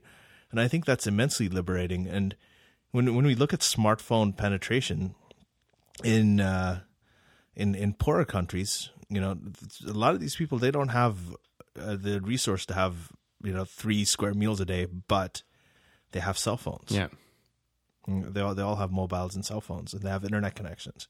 And I think that's an amazing thing, and I think it's unprecedented. I mean, people say, well, it's like the Gutenberg printing press, but it's beyond that. It's beyond that. It's beyond that, and I've seen, especially with the the secular movement in the Muslim community around the world. When we do this podcast, I mean, 30 years ago, Salman Rushdie had to go into hiding because there was a fatwa on there was a bounty on his head because he wrote a book that was critical of Islam. Just a few years ago, there were people being massacred for making cartoons. Now with the internet, there's entire communities of people like Salman Rushdie who've gotten together, who are holding conferences, publishing books, walking around freely, doing podcasts, having conversations. And a lot of these, we've had them on as guests on our podcast. Right. These are, free thinkers in LGBT kids in Saudi Arabia, right? Women who have escaped Saudi Arabia because their parents were threatening to kill them, near victims of honor killings, people in Pakistan, people in Egypt, people in Malaysia, Indonesia. I mean, these are people who are able to speak out. They have voices now. It's an amazing thing. There's the reason that we are here in the Western world and we're enjoying the freedoms and the liberties and the civil rights and the sort of the intellectual achievements, everything else, and technological achievements that we have here is because of the Enlightenment era that happened after the Reformation. And they called it the European Enlightenment. And a lot of that happened because there were free thinkers who challenged the religious orthodoxy. Christian Europe is associated with the Dark Ages. I mean, what they did to non-believers and to Jewish people and it makes ISIS look like kindergartners, right, hundreds of years ago in Christian Europe. So those were the Dark Ages. After that came out the Enlightenment, where you had these ideas of freedom and liberty, and modern societies were formed on the basis of that. The same thing is happening now in the Muslim world. That was associated with the printing press, and the printing press was a way of disseminating knowledge, right, in a very fast way. And this is also around the time that the Reformation had happened and the Bible had been opened up and become transparent to all people. It wasn't just up to the authority of the Catholic Church to interpret it, and had the Protestant Reformation, all that. You had all of that stuff happening. That was facilitated by the printing press, and now you have the internet that is doing the same thing in the Muslim world. And you have Muslim youth that they're having their own enlightenment, and that's what we cover all the time on our podcast. It's phenomenal, the kinds of changes that are happening right now that you don't really see addressed in I guess mainstream news. It feels like, because you gotta, at least in the mainstream, because time is limited and you gotta fit in a couple of points between ads. That's why podcasts are the future. Well, yeah. So you have to pick a horse and you just have to run with it for 5 minutes or 15 seconds or whatever it is, right? Like there isn't enough time to explore all this, but I constantly find interesting, and I don't know what to make of it personally, but all this progress that we make, it's got both a positive and a negative to it. There's a residue to everything. The amount of cobalt or lithium used by our phones, right? And the footprint that leaves on the planet, or the fact that at the same time that we are seeing a proliferation of smartphones in a country like India, the ruling party managed to spin up 16,000 WhatsApp groups and used it to spread its propaganda at the same time to millions and millions of people in the second largest country in the world. So it's like any idea, any tool or technology, any piece of progress, whether it's the civil aviation really kind of came on the backs of military aviation. If you look at the internet, that also came out of the military. If you look at many of our scientific advances, our space programs, NASA, GPS. GPS, basically everything has had either destruction as its sole original use case, or at some point something that didn't have destruction at its core has been co-opted by that. But it's almost like that tension, or rivalry, like that rivalry with the Soviet Union. Sure, yeah. But it's as if we need that tension. Like it's almost that cheetah and that gazelle that you were talking about, right? Like it's as if without that tension, things just stand. They don't move, right? Yeah. And so I don't know personally what to make of it. I think that we could be doing a better job making the world better and net positive and suck less for so many people. But maybe there's some level of this that's just inherent in the way that we operate. I don't know. Well, I mean, the overall the world is getting better. I mean, we've all watched Game of Thrones. I mean, I know it's a fantasy series, but it's really based on the way that a lot of people lived, a lot of the values that are shown in the show, the beheadings and the wars and the everything that they did. That was what a lot of our history was like. Mm-hmm. That's what our ancestors were all up to. You know, the world, it is better. I mean, we've had on our podcast, we had Steven Pinker. Right. Yeah. I heard that episode. Yeah. Yeah. We had Steven Pinker, and he has written a book about this. He's written a couple of books about it, and he wrote the Better Angels of Our Nature, and he wrote Enlightenment Now. And both of these actually talk about how we keep on saying that, this is not a good world to bring a child into nowadays and everything. And that's all, it's all bullshit. If you look at we are living in the best time that we possibly can right now. I mean, you and I, if we lived like 50, 60 years ago, things would be very different, especially if you're a minority, right, of any kind, especially if you're black, right, or if you're Jewish, or if you're a woman. I mean, these were not good times for people. Violence was rampant at the time. You know, lynchings were borderline legal. Okay, and that's just here in North America, in the United States. Around the world, things were just a lot worse. Things were horrendous. Now it's very different. We see things more, so we're more used to it. It's to bring an oncology analogy to it. It's like cervical cancer. Once the Pap smear was invented, right? Cervical cancer was being diagnosed much earlier. Right? So the rates of cervical cancer started skyrocketing because you were suddenly picking up a lot more cases. But the rates of death from cervical cancer were nosedived because you were catching it early. That's why you had so many more cases, and you were treating it early. So, you know, that's kind of another example, a real life example is police brutality against unarmed black men. This is something, the Rodney King incident. I mean, we both remember that in the early 90s. Led to the LA riots. Someone happened to be out there with this clunky sort of VHS camera or whatever, and then they ended up filming it by accident. It went on the news, and everyone freaked out. Yeah. Now, does that mean that it wasn't happening then? No, it was probably happening way more than it happens now. It's just that someone caught it on tape. And suddenly, all of the black people said, we've been telling you this stuff has been happening. Now you're seeing evidence of it. And then people may have said that's just one case. Now, the thing is, now it's most likely happening a lot less than it did before the Rodney King incident. Yeah. We're just seeing a lot more of it because everyone has a cell phone. Cops are very conscious about it. They know they can be filmed at any time. Right? There's a sort of public accountability. It's incredible, though, that even when they have every reason to believe that they could be filmed, they still behave that way, which begs a question. When there are no cameras, or when there were no cameras, what would they have been doing? That's the thing. It was a lot worse. I mean, there's no reason to believe that it was that it was better in any way. Yeah, absolutely. When people aren't being seen, they know they can't be caught, and it is different. I mean, there is more racial awareness. A lot of the young cops, I mean, there's a lot of, I know a lot of police officers. I mean, they're amazing people. They're very conscientious. And these are people that are aware of, they're raised differently than people were before. I mean, they're more conscious of things. When I was growing up as a kid, when I was in school, homophobia was accepted. Yeah. We all use homophobic language.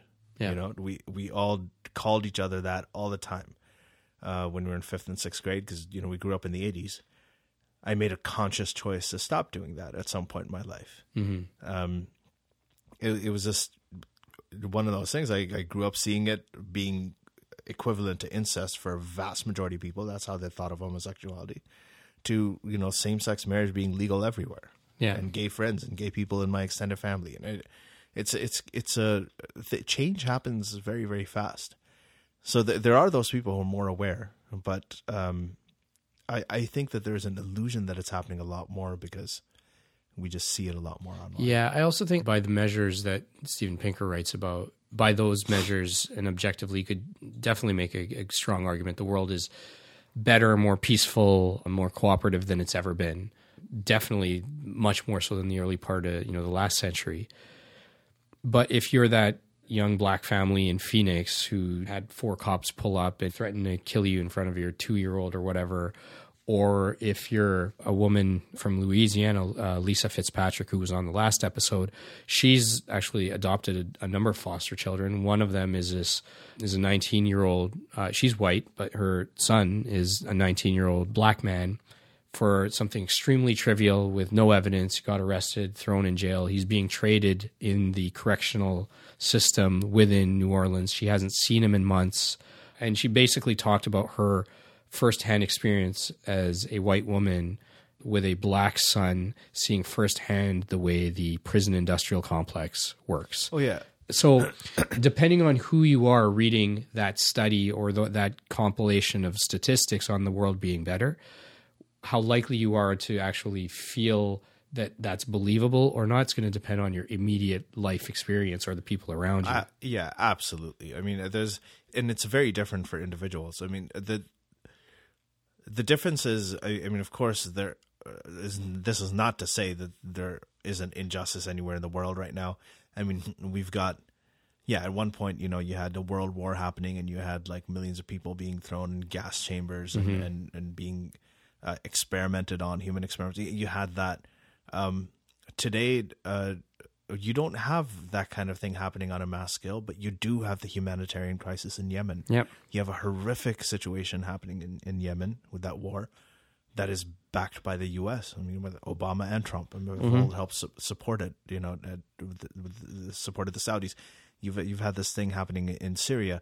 You have hot spots and you have troubled spots in the world. Some of them get ignored, like in the Congo and Sudan and everything. Yeah. Still, so there are problems in the world. There is a lot of injustice, but you do get people who go through that now. There is a furor over it. There is a awareness about it. It does show up, even if it's a Twitter hashtag.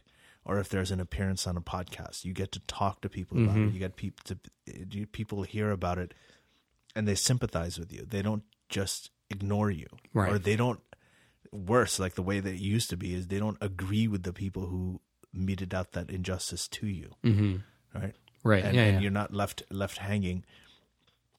And so, on a lot of levels, it is better. That does not, by any means, mean that we don't have a whole slew of new problems that we have to deal with, or that even the older problems, that there aren't people who are having horrific lives right now and who are going through absolute horror. When you think about all this, and now that you're a dad, has that changed anything for you? Has that changed your perspectives on anything? How has that impacted you? It's changed the way that I feel about things. This is a hard question because I all of the things that I think about, right, that I think about right now are things that I thought before my daughter was born. Mm-hmm. It's just now with her here, I feel it a lot more. Like when I saw that picture recently of that the father and with his daughter in the river. His daughter in the river. I mean, that is something I would see, and I'd feel horrified and disgusted by before I had my daughter. But now when I see it, it moves me to tears. I feel it a lot more intensely. I can empathize with it a lot more, and so it makes me. I'm able to put myself in the positions of people and feel that a little bit more intensely. I remember before I had my daughter, there was that story of the guy whose 4-year-old kid fell into a lake with a crocodile. Yeah, yeah. And then he dove into and he fought a crocodile. He fought a crocodile to save his kid. And I thought of that. And at that point, I remember my wife was pregnant. We were about to have our daughter. And I was a little scared of fatherhood. I didn't become a father until I was until I was 41. So right. For the longest time, I wasn't necessarily big on having kids. But so I thought, I was like, wow. So this is right now without a child. There's no way in hell I'd ever jump into a lake to fight a crocodile. Being a father is going to make me more likely to jump into lakes and fight crocodiles. Yeah. Like that terrifies me. That sucks. But it's true. I mean, that's how it is. I do feel things. It's the way that I relate to events. I don't think differently about things. I just think. I just feel it's the way that I think, the way that I connect to them, and the way that I feel it. I know you have a brother. Do you have any sisters? Yeah. I have one sister and I have 2 brothers. This might be a silly question, but do you think how is having a daughter in your mind, has that changed anything more in terms of certain issues that you think about versus if you had a son? Like, would you be more acutely aware of something now because you have a daughter than if you had a son? Well, I mean, the thing that I think about most now is everything with the Me Too movement. Mm-hmm. And I'm happy to see it happen because I think that will be, we are at a point now where if my daughter does go through anything like that, and unfortunately I think that all of our daughters will eventually experience situations like that at some point. And she comes out and speaks about it. I think that there'll be, I don't think it's going to be as bad as it was for, the previous generations of women who had to stay quiet and just kind of suck it all up. I mean, she's going to be listened to. And there will be people who will take her accusations seriously, right? If anything like that ever comes up. And I like that. So I think that's something that is different previously as opposed to how would it be different with a son? I don't know. I don't have a son. I have nephews. Mm-hmm. I worry about them sometimes. I think that little boys have their own challenges. It is a changing world. There are a lot of questions that they're asking. There are a lot of culture wars that are happening, especially with gender and sex, boys, girls, women, men. There are a lot of conflicts. It's easy to get caught up in that. It's nowadays, especially, it's really easy to make a mistake and be destroyed for the rest of your life. Mm-hmm. I'm not talking about defending rapists or people like they absolutely deserve whatever's coming to them. But there are many things like boys are not doing as well in school. No. They're not placing as well professionally. They're not. There are a lot of problems that are happening with boys as well. So there's a different set of challenges. I think there was some version of that has happened throughout history. It's been difficult, but yeah, it is a different. I don't know how I would have answered that question before, but now having both a son and daughter, there are little things that perhaps wouldn't have noticed just having either just a son or a daughter, but I think it was junior kindergarten. It was right around the time when I was writing that spoken word piece, Baby Girl. And my daughter was like, "Why, Daddy, why are we making this video? Why are you writing this thing?" Thank you. It was a great piece and it was a great video. I remember that. Thank you. Daddy, why do we keep doing this? Why'd you write this? And I said, because someday somebody's going to tell you that you can't do something because you're a girl. Yeah. Literally 2 weeks later, I pick her up from school And she's just fresh out of school. She's going to dump everything that happened in her day. And then I did this and then that. And I was playing with, my friend. And then we went and we started to play with Transformers. And then these two boys said that you can't play with that. Girls don't play with Transformers. And she just kind of kept going. And I'm like, whoa, back up. What did these boys say to you? They said girls can't play with Transformers. And it was Transformers or superheroes, something like that. I think it was actually superheroes, sorry. Like, girls can't play with superheroes. Girls can't be superheroes. Okay, so what did you tell these boys? And she's like, well, we just told them that girls can do anything. And I'm like, look, see, I told you someday somebody's going to tell you there's something you can't do because you're a girl. I didn't know that was going to come in 2 weeks. And I kind of trivialized it at that point, didn't make much of it. But I thought about it after. I'm like, there's two things here. One, my daughter at 5 or 6 is already now having to think about herself as a girl being able to do something or not doing something. Mm-hmm. And boys her age already have, either from the schoolyard or home, something has already started to condition their minds to think that there are things that girls can't do. And in general, when guys don't do something, it's not because they can't do it, it's because they choose not to. So if a guy doesn't become a nurse, it's because he chooses not to become a nurse. If a guy doesn't be a stay-at-home dad, it's because he chooses not to do that. But if a girl doesn't do something, it's because she can't. And in some cases, it's very much because she's forbidden from doing it, whether it's playing in the NBA or holding a certain post in a religious institution or whatnot, or because the societal norms force her not to do it. And there's been a bunch of other situations that have happened like that, very little things, like typical kid stuff. But I thought these dynamics are already playing out. And so then when I see my son, who's 4.5 now, every now and then he'll say things like, girls can't do this stuff. You're not getting that from us because for sure we make it very clear at home that girls and boys do everything. But he's kind of getting some of these social cues when he's in school or he's seeing it elsewhere. And he doesn't mean it in any malicious way, but he doesn't see a superhero being a girl or a basketball player being a girl or whatever. And this is for me that's really aware of these things. I can imagine for a lot of parents who are either not aware of this stuff or perhaps not tuned in or perhaps don't have the luxury of time that I have right now, they might not notice this stuff, but these things are still playing out now. And so I kind of realized I need to be that much more in my wife and I were very conscientious about this stuff. The moment he says, Didi, you can't do that because girls don't do that, we find some productive way to get in front of that. But we also constantly wrestling with, I have to give this message to my daughter that she can do anything she wants. She can be whatever she wants. And at the same time, reinforce the same message for my son, but prepare my daughter for a world that will probably at least create some friction for her that's different than, the friction my son will face. Yeah. And they both hear each other's messages at the same time. So it's like, how do you, especially at their age, like how do you sort of disassociate those messages and contextualize them? Yeah. It's fun, it's complicated, it's tricky. I'm very fortunate, I think, between my wife and I and her being just really amazing about all of this stuff too. So when we talk about these things and we talk through them, we're a team about this.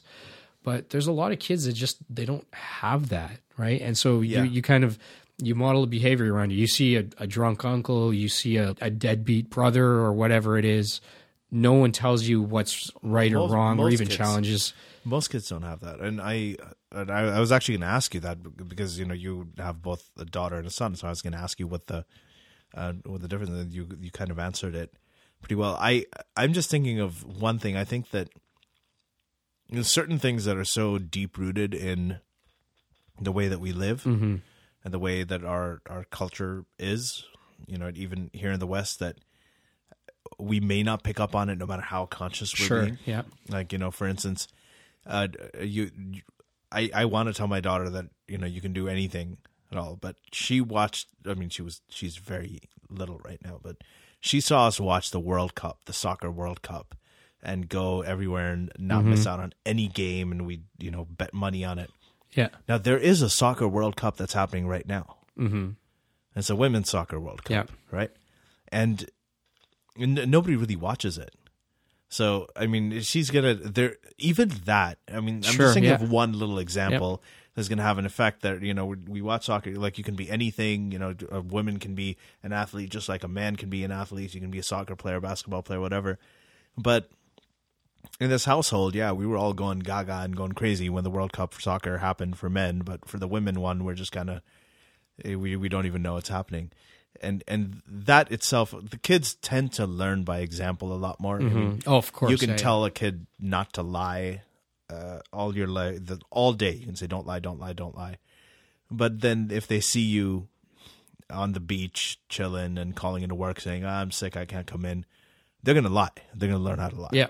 Right. So it's the same kind of thing. If we and there's only so much we can do, right? We are constrained by the milieu that surrounds us. I mean, there's only so much you can do. Yeah, I had a similar thing just happen actually, because through the semifinals and the finals, not every game, but kids caught a little bit of it, and they were definitely like, everyone was excited in the city. We were excited. They really wanted to know what was going on. Yeah, for the Raptors.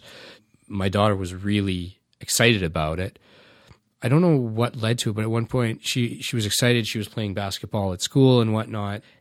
She's like, but, I can never be a basketball player. I mean, I didn't go into the whole conversation about, well, there is a WNBA. And if I go into that conversation, then I don't know completely how to explain it. And I felt bad. I didn't know that's a conversation that I'm not going to have with my son about his own life. Yeah. So far right now, I don't think he's got the genetic pedigree to end up in the NBA, but who knows, right? But I would not have to have the conversation that you would never be a basketball player because you're a boy. And so that's the thing. And it's like, how do you tackle something? And then how far do you go? Like, okay, well, no, there is this thing called the WNBA. It's like, oh, really? Well, where is it? But they just had their playoffs at this time or, a little while ago. Well, we didn't see that. We're watching this one with all the guys. Yeah, crazy, and we're loving it, including all the women. They're loving it too. Yeah, so why weren't we loving it as much when the women played? Yeah, are they less exciting, the games? Are the rules different? No, they're all really good. It's all the same. It's fun to watch. Yeah, but then why didn't we watch it? It's just it is tough to tackle these issues, and you can be very conscious. And I think you're amazing at this stuff. I think you're very conscious of it. I could tell when I saw the video that you made about your daughter, but no matter how conscious you are about this stuff, there are just certain things that are entrenched in the society or just in the world in general that that are still hurdles. Yeah, and I think and change. I mean, change happens fast, but it also happens slowly too. Yeah, in some ways. So speaking of sports, the clown car. Well, I'm going to taint the conversation. The clown car that is the current Democratic primary. Yeah. You, in 2016, you seem to call the progression of that election pretty accurately. I know our mutual... only at the primary level. I think it ended up turning into our mutual friend Spitz, having to buy you dinner and everything in the end. Yeah. So here we are. I didn't get a chance to watch the debates. I've peripherally kind of heard a little bit about what happened. Where do you see things going? I don't know. I actually genuinely don't know. I like making predictions, and this is weird paranoia right now because Trump was like a 9/11 level event for so many Democrats and liberals. That just don't make any predictions. Don't make any. What if we're wrong again? What if we're wrong again? So they just all want to go with the assumption that Trump's going to get reelected, unless proven otherwise, just because the trauma of being wrong was just way too much for them. Mm-hmm. And the trauma of what happened in the election was way too much for them. So, but we should make predictions. It's fun. We're privileged living up here in Canada and watching that as like the clown car, as you said. Yeah. But I think we can make. I think most recently, when Kamala Harris announced that she was running, I was very happy about that. I'd seen her in some of the committee hearings, like the one with Brett Kavanaugh. Oh, yeah, she was she's intense. I was looking at her and I was like, she's brilliant. Yeah. Very articulate, and she doesn't pull any punches. So I could imagine her going up against Trump in a debate. And then she came out on the campaign trail, and it seems now in retrospect that it was a phase where I felt like she was pandering. I mean, she talked about how she listened to Snoop Dogg in college when Snoop Dogg's debut hadn't even come out when she was in college. And it was just I felt like this is inauthentic, and Right. it felt a lot like Hillary again, where Hillary Clinton just came across as inauthentic when she tried to connect with people. It felt forced. So I was getting that kind of vibe from her. And then in this debate, the second debate of I've got so many candidates. They had it over 2 nights. I saw her, and I think that, and I saw some follow-up interviews that she did. I think the best one that she did was with Morning Joe, the TV show on MSNBC. And I am liking her again. I really like her. I went through the beginning. I thought I actually liked the idea of Biden coming back because I've always liked Joe Biden. I know he's really old, like Bernie, but he has had... I always liked his personal story. I think that it was a very good contrast with Trump. I mean, even though they're both old white men, but Biden has this. He was 29 years or 30 years old when he got elected to the Senate. His wife and his daughter both died in a car crash. Both of his sons were very badly injured. Then he lost he raised his sons as a single father for quite a while, and then he comes from one of the Rust Belt states, and that's what.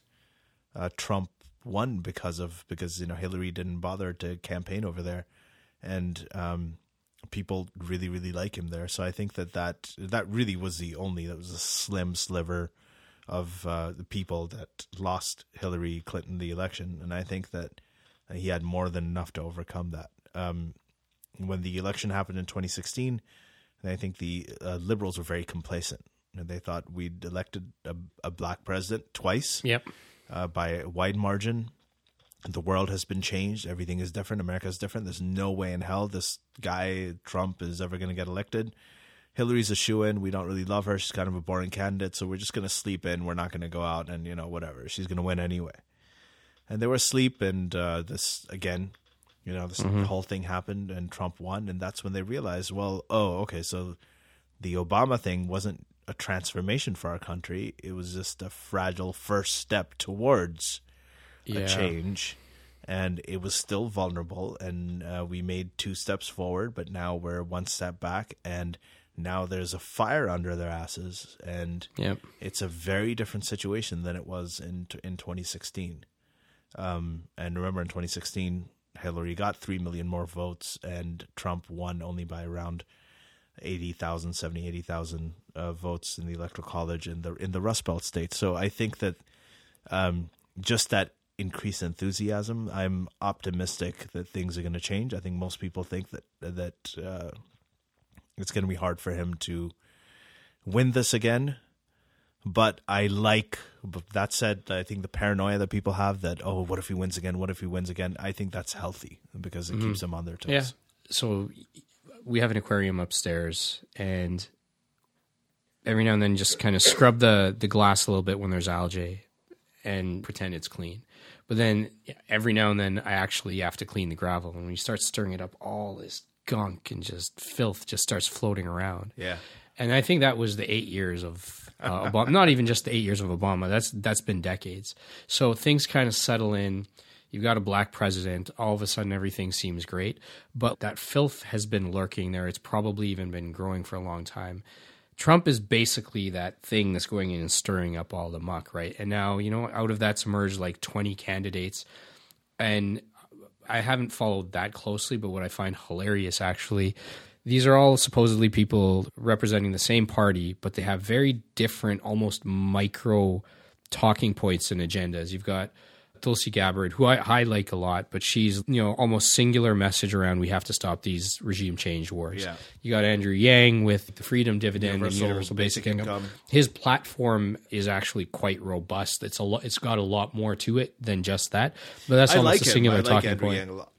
Biden's just the 46 years in government. He's the sort of run-of-the-mill establishment candidate. Like, everyone's kind of got their own shtick.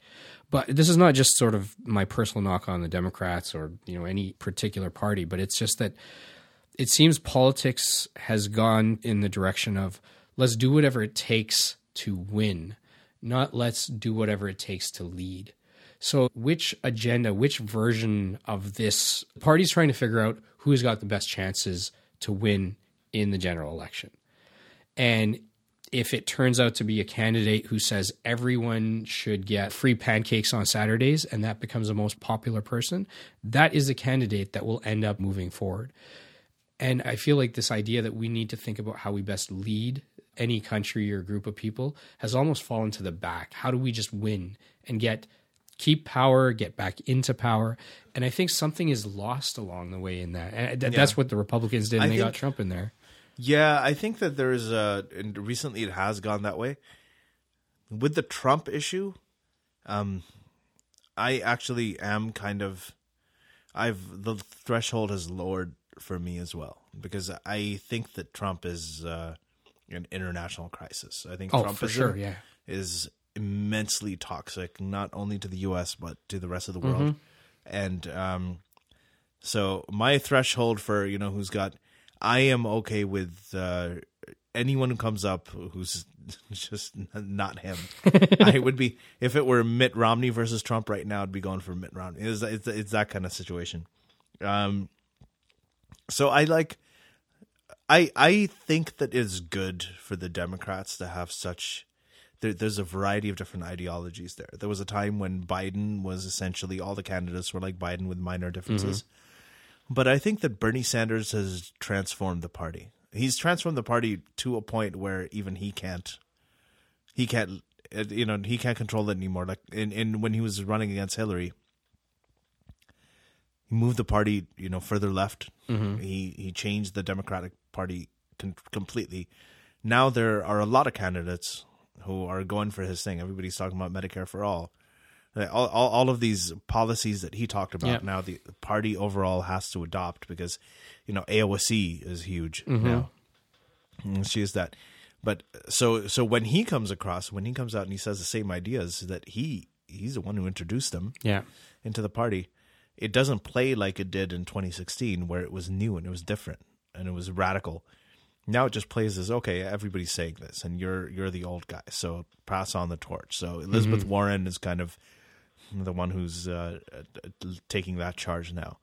And I like that there's a little bit of ideological diversity. You have people like Tulsi Gabbard. You've got people like, the establishment candidates like Joe Biden. And you've got a Pete Buttigieg. You've got Elizabeth Warren. And you've got Andrew Yang. You have all of these people who are, there's a lot of ideological diversity. And I like seeing, I wish there was more of that within parties. I mean, when you have a two-party system, which kind of sucks. If you have some sort of inter-party diversity and a battling out of ideas, I think that's healthy overall, especially when they go up against Trump. Yeah, and you're right to call him an international crisis. So my son and daughter are in the same school, and we've gotten to know the vice principal there. And I don't know how it came up in conversation, but she said in 2016, right around and for a few months after the election, the level of anxiety amongst students was definitely elevated. So like we're talking about, the kids that are like grade 4, 5, 6. So, basically grade 4s and above. There was a lot of kids that were concerned because there's so much U.S. media spillover here, and the idea of national borders, which is another just idea. It's just an imaginary idea that there's this line between these two places. But so kids couldn't distinguish the fact that we live in Canada and that's America, and this media that's constantly playing, like, they're waiting for a subway, they see it there, they're at home, parents are watching the news, they see Trump there, and he's talking about hostile things he was doing towards minorities and all of this noise. So kids were feeling anxious, like, are we going to get kicked out of the country? Like, what's going to happen? And especially the younger ones, where they can't understand that these are two separate countries and Trump has no business here. It created enough anxiety amongst the populace here. He sanctioned batshit crazy, basically. Brexit picked up a lot of momentum. You've got far-right leaders that have been voted in Brazil. You've seen, I would argue it's essentially all over Europe. In Austria, they almost the party founded by Nazis got about 46% of the vote. I mean, they didn't win, but last year they came pretty close. So there is a rise of this stuff, the far-right authoritarianism, and I remember I spoke to Steven Pinker about this, and he had one of the things I was curious about was like, is this a movement or is it a backlash? Mm-hmm. Yeah, because they can feel very similar. Is it the world is becoming more globalized? There's more race mixing. There is more sort of ethnic diversity, cultural diversity, ideological diversity. It's happening globally everywhere. And everyone's more interconnected. They're exposed to each other's ideas. So the people who've traditionally held the power, which would be in the West, would be generally white men. Mm-hmm. In the part of the world I come from, it would be the Islamic supremacists, like the people, the religious authorities, theocratic Islamic supremacy. So he pointed out that there is he calls it theoconservatism. He says that there is a parallel there, that the jihadists, it's not that there are more jihadists now. Mm-hmm. There are more people. Muslims are becoming more and more moderate. They are becoming more secular. Sure. It's just that the loudest voices, the jihadists, have just become louder because there is a world that they're seeing that's slipping away from them. Yeah, there was a world that they had control of. People used to think that way, and it's slipping away. And when something is dying, it screams the loudest. Like when you're in the throes of death, you're going to organize more. You're going to find other people like you. You're going to scream the loudest. You're going to try to hold on to whatever's slipping away as strongly as you possibly can, so it doesn't go away. Similar kind of thing, happening here. That generally these sort of really, really old, generally white people, who and conservatives, they're seeing this and they're like, what's happening? We had a president whose middle name was Hussein. Yeah. And we have a major presidential candidate now who's a woman whose middle name is Devi. Kamala Harris is she's Indian. Like, what is going on? This is not America. This guy couldn't have been born here. Birtherism, right? Couldn't have been born. He couldn't have been. Yeah. Right? It's a changing world. There's nothing they can do about it. And it's changing, and they want to hold on to it. There's two parts: is losing grasp of power, but it's also identity. I mean, basically every populist, every far right movement, whether it's old white men, whether it's old Islamic theocrats, whether it's the Hindutva movement in India, which is a modern political movement, is really a bastardization. It has no religious pretext. It's just entirely a political movement. And it's basically the militant arm, the RSS, and then its political faction has now become the ruling party.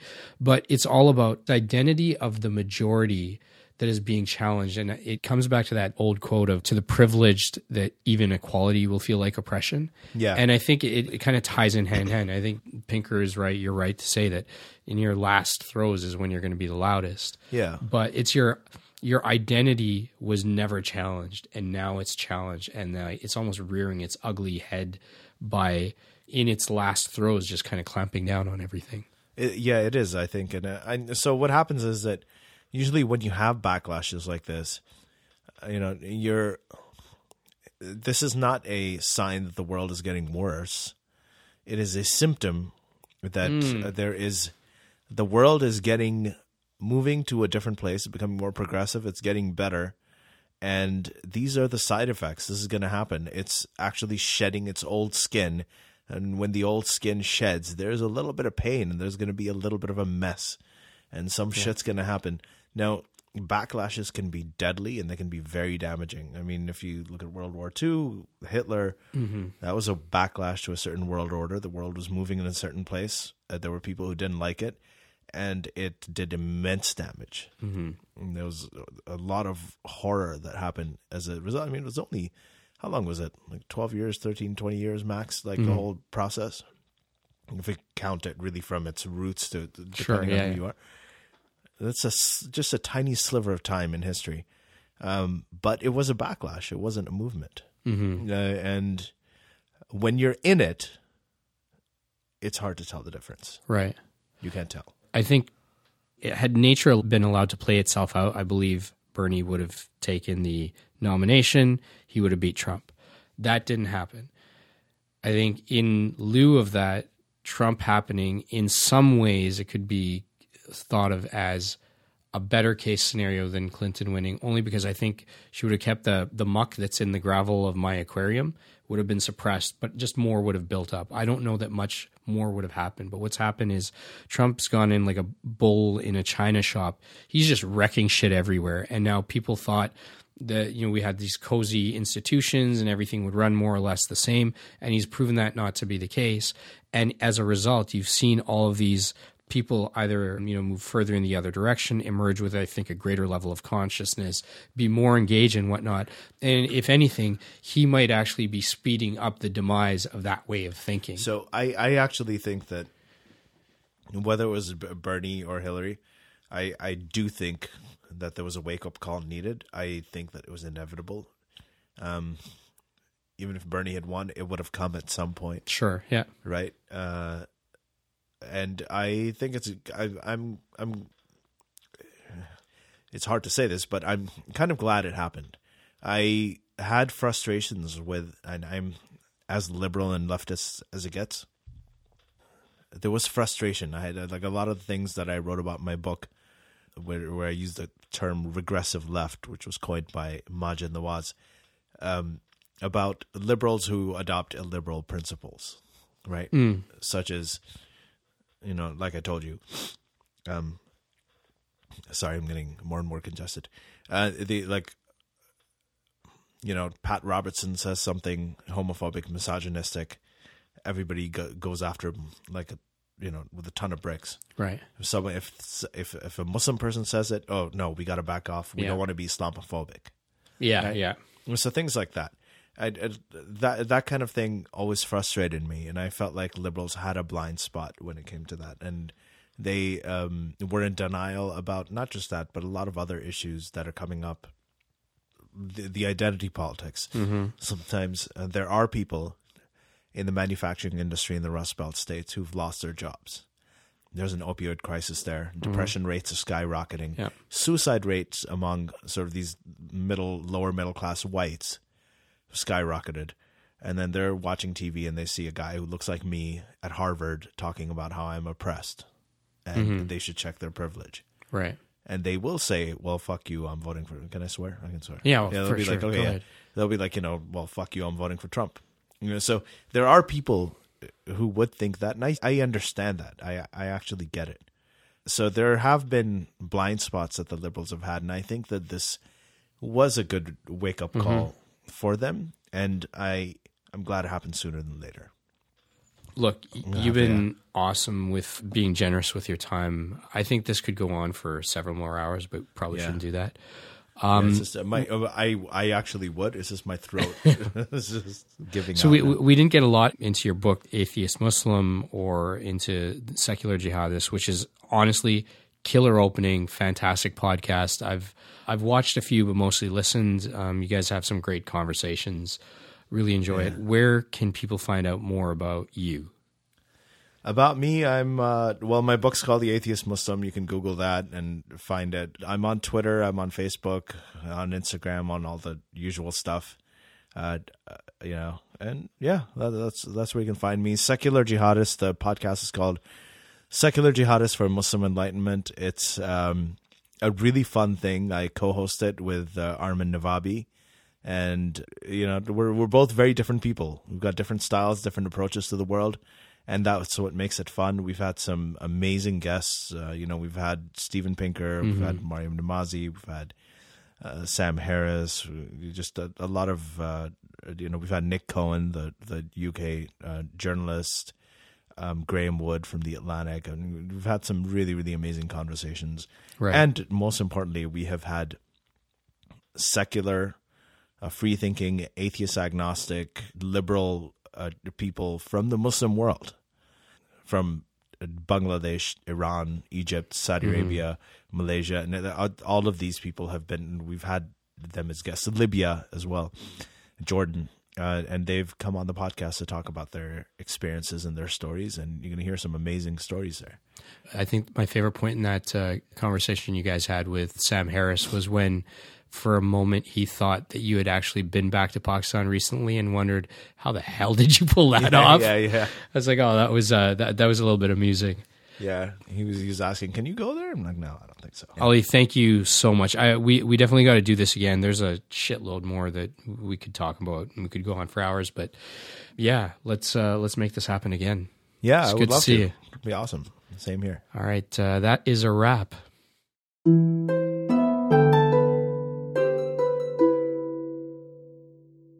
If you'd like to support the Awoken Word podcast, there are many ways you can do it.